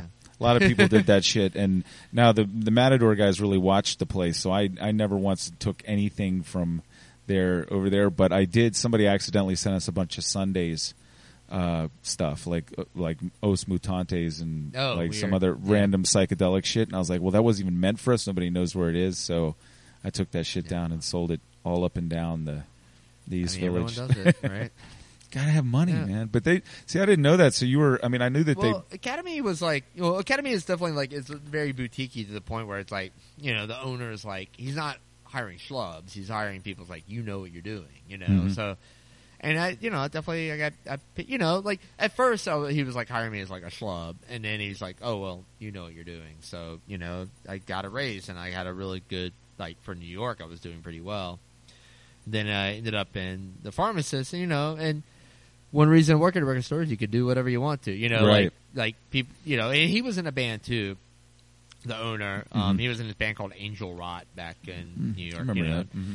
and just sludgy metal, and they, and he knew what it was like to tour and stuff, so he was kind of he was cool. It's just you can take a leave, come back whenever, it's just there's always a job for you no matter Mm-hmm. what, and I would work from the road even, doing stuff, and so. How did you like that being in that band and touring? Well, I love being in a band. You're still in that band. I'm still in the band. Right, yeah. Right. No, I love it. It's fun. We haven't been doing too much lately. We're playing a show at Black Cat in a couple weeks, but we just got back from a small tour that was really great, and we hadn't played in a really long time. But right when I joined the band was it was nonstop touring. I was on tour, I think the first year, about 4 or 5 months. Was this a different experience for you as an older guy's been around and been all of these other bands doing this at this point?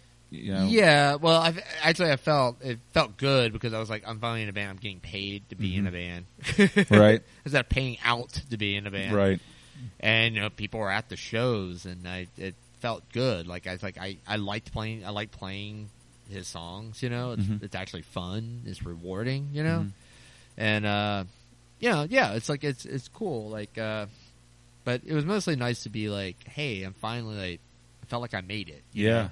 In an indie way, but I made it. But that's pretty awesome. And did you?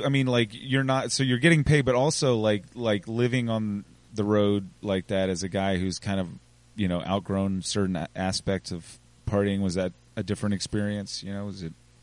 Did you treat it more like vacation? Yeah, it was more like vacation. Mm-hmm. Yeah. Because we get the hotel room and we just, you don't go out and we're not we're gonna party with these people. No, right. it's you get up early and go have some coffee. Yeah, exactly. Go to the gym. Yeah. I used to go to the gym every morning, and it's it was it was definitely different, and I liked it a lot. And I still do. Mm-hmm. So you had good things going on in New York. Why'd you come back to Richmond? Well, the curse. It was the curse, yeah. Mm-hmm. No, well, I got married to this wonderful woman, Nicole. Is she from here? She's not. No, okay. She actually is from. She grew up outside of Boston, but she lived in New York for a long, long time. And so she was a manager of other music for a while, and so we were in a band a little while in New York called Tra La La. And it wasn't I think it lasted maybe 2 years or something. But what was that like, Tra La La? It was it's kind of it was poppy girl group. It was Uh-huh. it was Ramones meet girl group. It was real simple, musically very simple. That's exactly what I would have thought it would have sounded like. And and there were 4 lead singers. Not lead, but they were Was she the only girl in the band? Were there? No, it was 4 girls. It was 4 yeah. girls, and then the backing band was just us 3 guys. And so 7 people in the band. Yeah. Did they set it up like the Supremes? Like they're 3 girls on one? No. All the girls lined up together. Okay. And we just it was fun. It was really, really fun. But I kind of met. She worked at Academy as well, and then went back to other music. She had worked at other music, quit, and then went back there when she got a managerial position. Mm-hmm. But it was that was really fun. But I had met her, and we started hanging out. got married in Richmond, and she just kind of fell in love with Richmond. And she had been in New York a really long time and just wanted to get out. And I was kind of like, I wasn't really done with New York. I loved living there, but when my friend Drew that worked at Plan 9, just out of the blue, was just like, hey, I heard you were thinking about moving back. I'm moving up a record store. If you want to be my partner, you can do that if you come back. And so that was kind of like my impetus to be like, well, Nicole wants to get out of New York. I have this opportunity. I should probably just do it. You know? So, yeah. And so 3 years ago, that's what we did. And how are you liking it, being back here now? It's weird. I say, well, I think like earlier I was saying how long like has it been all this now? stuff was happening in Richmond. I totally ignored it when I got back here. Really, like, oh my God, there's a whole new scene of new stuff that like I've missed out on in 7 years. Yeah. Like it's pretty interesting. Like how long have you been back here now? Like a little over 3 years. Okay. And yeah, it's like, and it's like a lot of my older friends are just like, they had kids or moved on or moved out of town or whatever. And there's this whole crop of kids like, Strange Matter became this, like after being a million different clubs, it became like an actual like, Twisters and Nancy Reagan and 929, yeah. Kronos Cafe. Oh my God. But like, and the guys were running it, like all of a sudden it was like a viable club. Like, oh wow, these guys have a real club. And then like all these other people are opening up clubs that were like instead of like sleazy club owners that we were used to back in the day, that were just like drug addicts and just like the scum of the planet. All of a sudden it was like, whoa, there's clubs down here who are like, like these guys like are like, they understand. They understand like what it's like to treat a band that's really kind of fucking pay them well, like make sure they have a good show. Yeah. And I'm like, wow, man, like that's cool because I wasn't used to that in Richmond. The thing I was close to was like Hole in the Wall, booking shows at Hole in the Wall. And as you may remember, like, John Parton would be like jump on any show. Like he loved doing shows there. Yeah. Like when Boats worked there, it's like let's book shows. Mm-hmm. And those guys just wanted bands to have a good time and be able to put on a good show. And that's why like I try to do everything there. See, I haven't been to Strange show. Matter since I've been back here, but like my assumption, that's like one of the last rock clubs on that strip that used to have many. And I just figured the reason it's just holding on by, its fingernails, and eventually Trainee or somebody is going to turn that into a bookstore. Oh yeah, or just knocked down to be a parking lot. But it's come back around, huh? They're holding on to it, and Strange Matter does really well. And those guys, like, they know how to run a club. They're doing really well, and like they upped the sound system. They made it like it's great, and. It's still a dingy club like any other club. I've seen some awesome shows in that place. So going all the way back, all the way back, like 1989, Yeah, no, there's a lot of bands went through there, and like, but even like the Camel, and the Camel, or like, a lot of spaces around where like people are really doing. There's a lot of shit going on in this town. They're trying to get bands to come here because I feel like.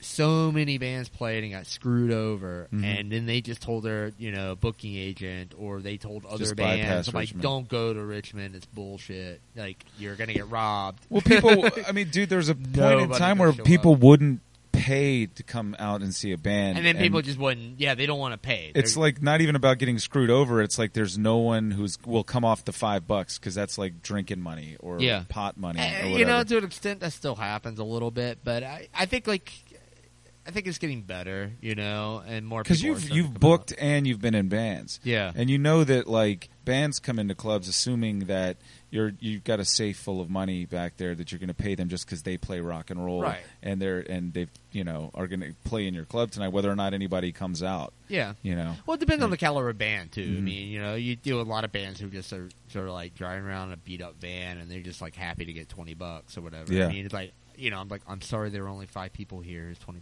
I mean, I do in-stores here at the shop, and, sometimes I'm like... That's what this space is for that we're sitting on? Do they play up here? Well, I do events up here, but mostly down on the floor. Yeah. But what I wanted to say really quick is, I mean, this is just to throw in an anecdote. Like, what I was saying about Richmond up until, I came back from Minnesota was that when I was 21, I went to a Plate Alternatives Burma Jam show at what is now Strange Matter when it was Twisters, I think. And it was a fucking snowstorm out there. The streets were covered with ice. Like, you could not walk 10 feet, I'm not exaggerating, without falling on your fucking ass. And that place was packed. It was wall-to-wall people. There was, like, you couldn't get it any more people in there. And then flash forward 1 year, and, like, people, smattering of people at shows. Like, just people wouldn't go to shows anymore for a long time. It's weird. Like, and it's weird when people are, like, actually, Yeah, it's just strange. Like, I don't understand like what it is about it. Like, it could be a little bit of rain or something, and to keep people like, I'm not going to go out or whatever. I do shows here where I'm like, this band is great or this performer is really great, and no one shows up, and I don't know what no rhyme or reason to it. It's just sort of like, I don't know. Like, I thought I promoted it if this person is popular or whatever. But, yeah, Richmond has a long ways to go still, but it is getting better. It's definitely getting better. If it could just be, I think it would be nice if it's about where it was in the late 80s, early 90s without getting that was definitely too much. seemed to be the hype from what I understand from everyone, and me coming to shows even back then, just randomly.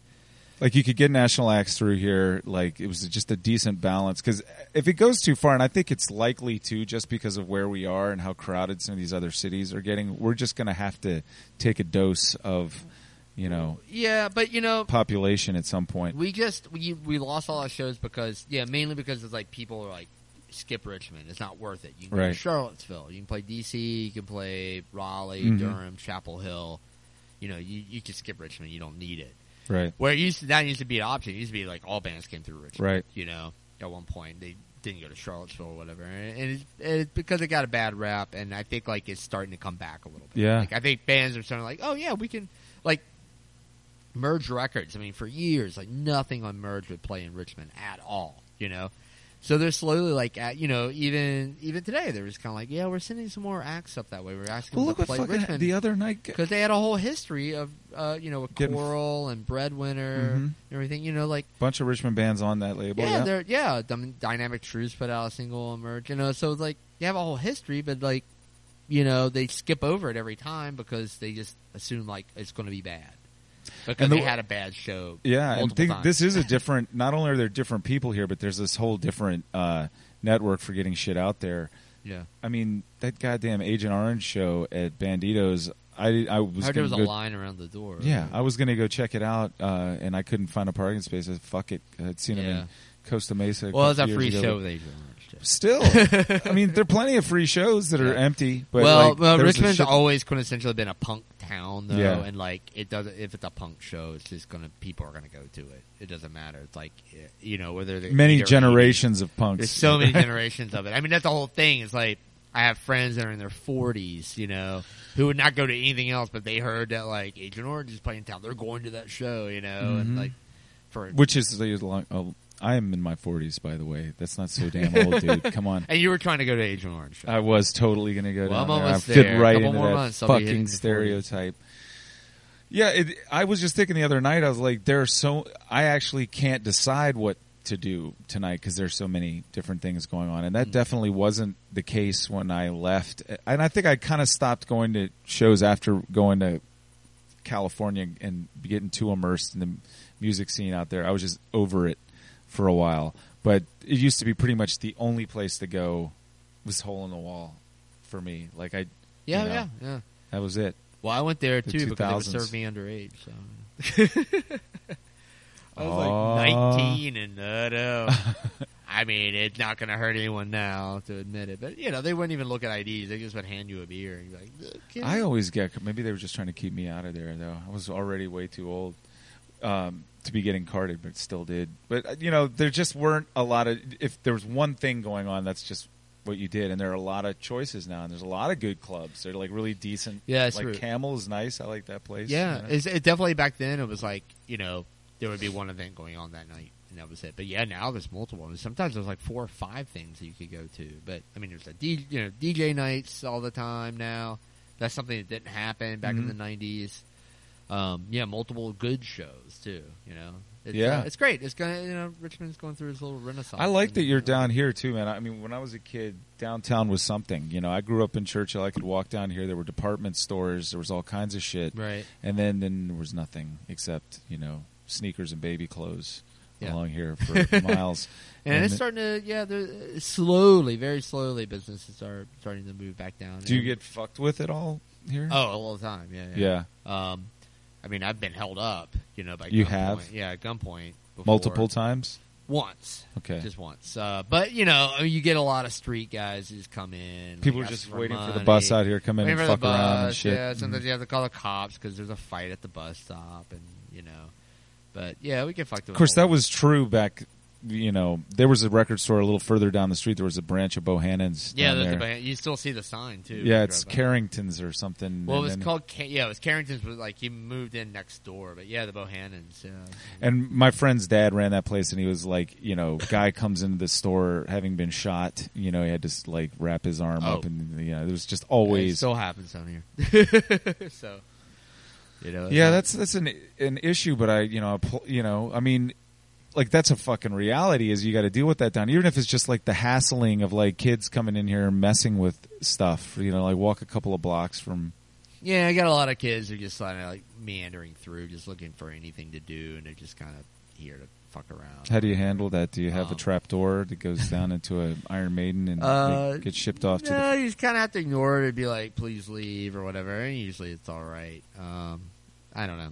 I mean, you don't have, get a lot of random drunk people just wandering. Is there a lot of theft? I mean, we've had some theft. Not very much though. Yeah, very surprising. Mainly because I don't think people would know what to steal. Right. Like what am I going to do with this? With vinyl, right? Mostly. You don't have CDs down here. No CDs. It's all vinyl. But we do have kids that come, they steal, and they'll try to sell it to other local record stores.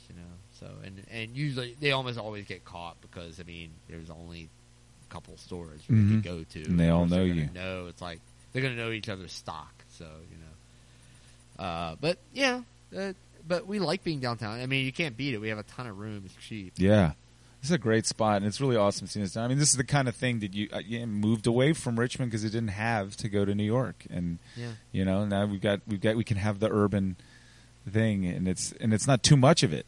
It's not too much of it. Yeah, and it's easy to get around. There's a lot of redundancies in Manhattan now, like New York in general. It's not as scummy as it once was. It's not. I mean, I definitely got to live in the East Village when it was still sketchy as shit, and I really did like that. And I never got fucked with, but it just kept people who weren't intrepid out of there. So, the people who lived there were interesting, So, oh, yeah. And it's still interesting points. But, yeah, like, so many stuff closed down where you're just like, I remember we were on 10th Street, we were across from 99X, which was like, the kind of like skinhead supply store or whatever. And, when it closed down, I was kind of like, I just remember my friend Teddy being like, it's like, wow, like, that's pretty much the sign. It's another institution to go, like everything's going to go. And next thing you know, our landlord upped the rent on us, and we moved out because he wanted, somebody wanted to put a hotel in that location. Yeah. They were going to tear it down. Of course, they never did it because they never had the money to do it. Right during the financial, Oh, yeah, 2008. Crisis. Yeah, about 2008, yeah. It's pretty interesting. I mean, I was living on East 7th when Giuliani decided that they were going to spend the money to actually enforce the law, and just went in and collected everyone. Yeah. And, pulled the drug dealers out of the house. They've been paying the cops, and they had it all taken care of for a long time, but he was just like, no mas, we're pulling all of this shit out of here, and it was like the next day they're just models moving in there and stuff, It's crazy. It wasn't literally, but close. Sure. It is weird. I mean, that street was full of a lot of vacant lots, but whatever. I think it's time to wrap this up, man. I've had you for 2 hours. Yeah. Here. Well, it was definitely fun. Yeah, hell yeah, man. Yeah, we made it through every decade so far. We did. We covered a lot of ground. Yeah. Yeah, we did. Yeah. It's been really cool talking to you, man. And I'm glad I got to do it here at the shop. It's a nice spot. Yeah, thanks. Down here. I'll be back. Yeah, definitely. Right. Come through anytime. Thanks, Curtis. Take it easy. All right, that was Marty Key. And by the way, I forgot to mention that the name of his record store, Steady Sounds. That's Steady Sounds. And it's down there on Broad Street. I have the damn address in front of me, man. It's near Nick's. And by the way, Mr. Nick's, my dad calls it Mr. Nick's, Nick's Produce down. That is the best old school deli in this city. down there. I love it. My dad's been going there for years. He'd buy wine and cheese and deli meats and all kinds of stuff down there. And they're not paying me to say this. I just love that place. I've been there since I was a little kid. And they do nice little things. Like when my dad, when you grate your Parmesan down to the nubs, you can take it in there and they'll grate it for you and give it back to you. Isn't that nice? Anyway, so Marty's store, Steady Sound's right around there, and they are constantly doing great events in there, in stores, performances, and different kinds of stoop sales and whatever. And, you know, it's kind of hard to tell where there's a big awning out in front, and it doesn't say Steady Sounds on it, so we're close. But it's right on the corner of glass windows. Go down there, check them out, and like them. Steady Sounds on Facebook, and like me on Facebook. Tantric Conversations has its own page, and like me in the form of monies, because you guys, you know, I'm starting to, I don't know, I'm starting to jones for some better equipment. I'd like really to get some better microphones and things like that. And I also want to travel. Don't you guys want me to travel and go to like New York and talk to the Richmond people like Eric Moonhawk Roper, who lives up there now? Some of you have heard of him. He's a pretty famous illustrator now. And here's Emily Skinner, who's an actress that is from here, Broadway actress from Richmond. I went to middle school and elementary school with her, and I'm going to try and catch her up there. It's tons of people. I could go on and on. And then I want to go to LA and talk to Richmond people in LA, and that would be fun. But I can't do it without your support. So give me some money. Stop being so cheap. It costs money because it makes money. And you support me, you're supporting all of these other people who I'm promoting through this podcast. Yeah. Do it. Namaste.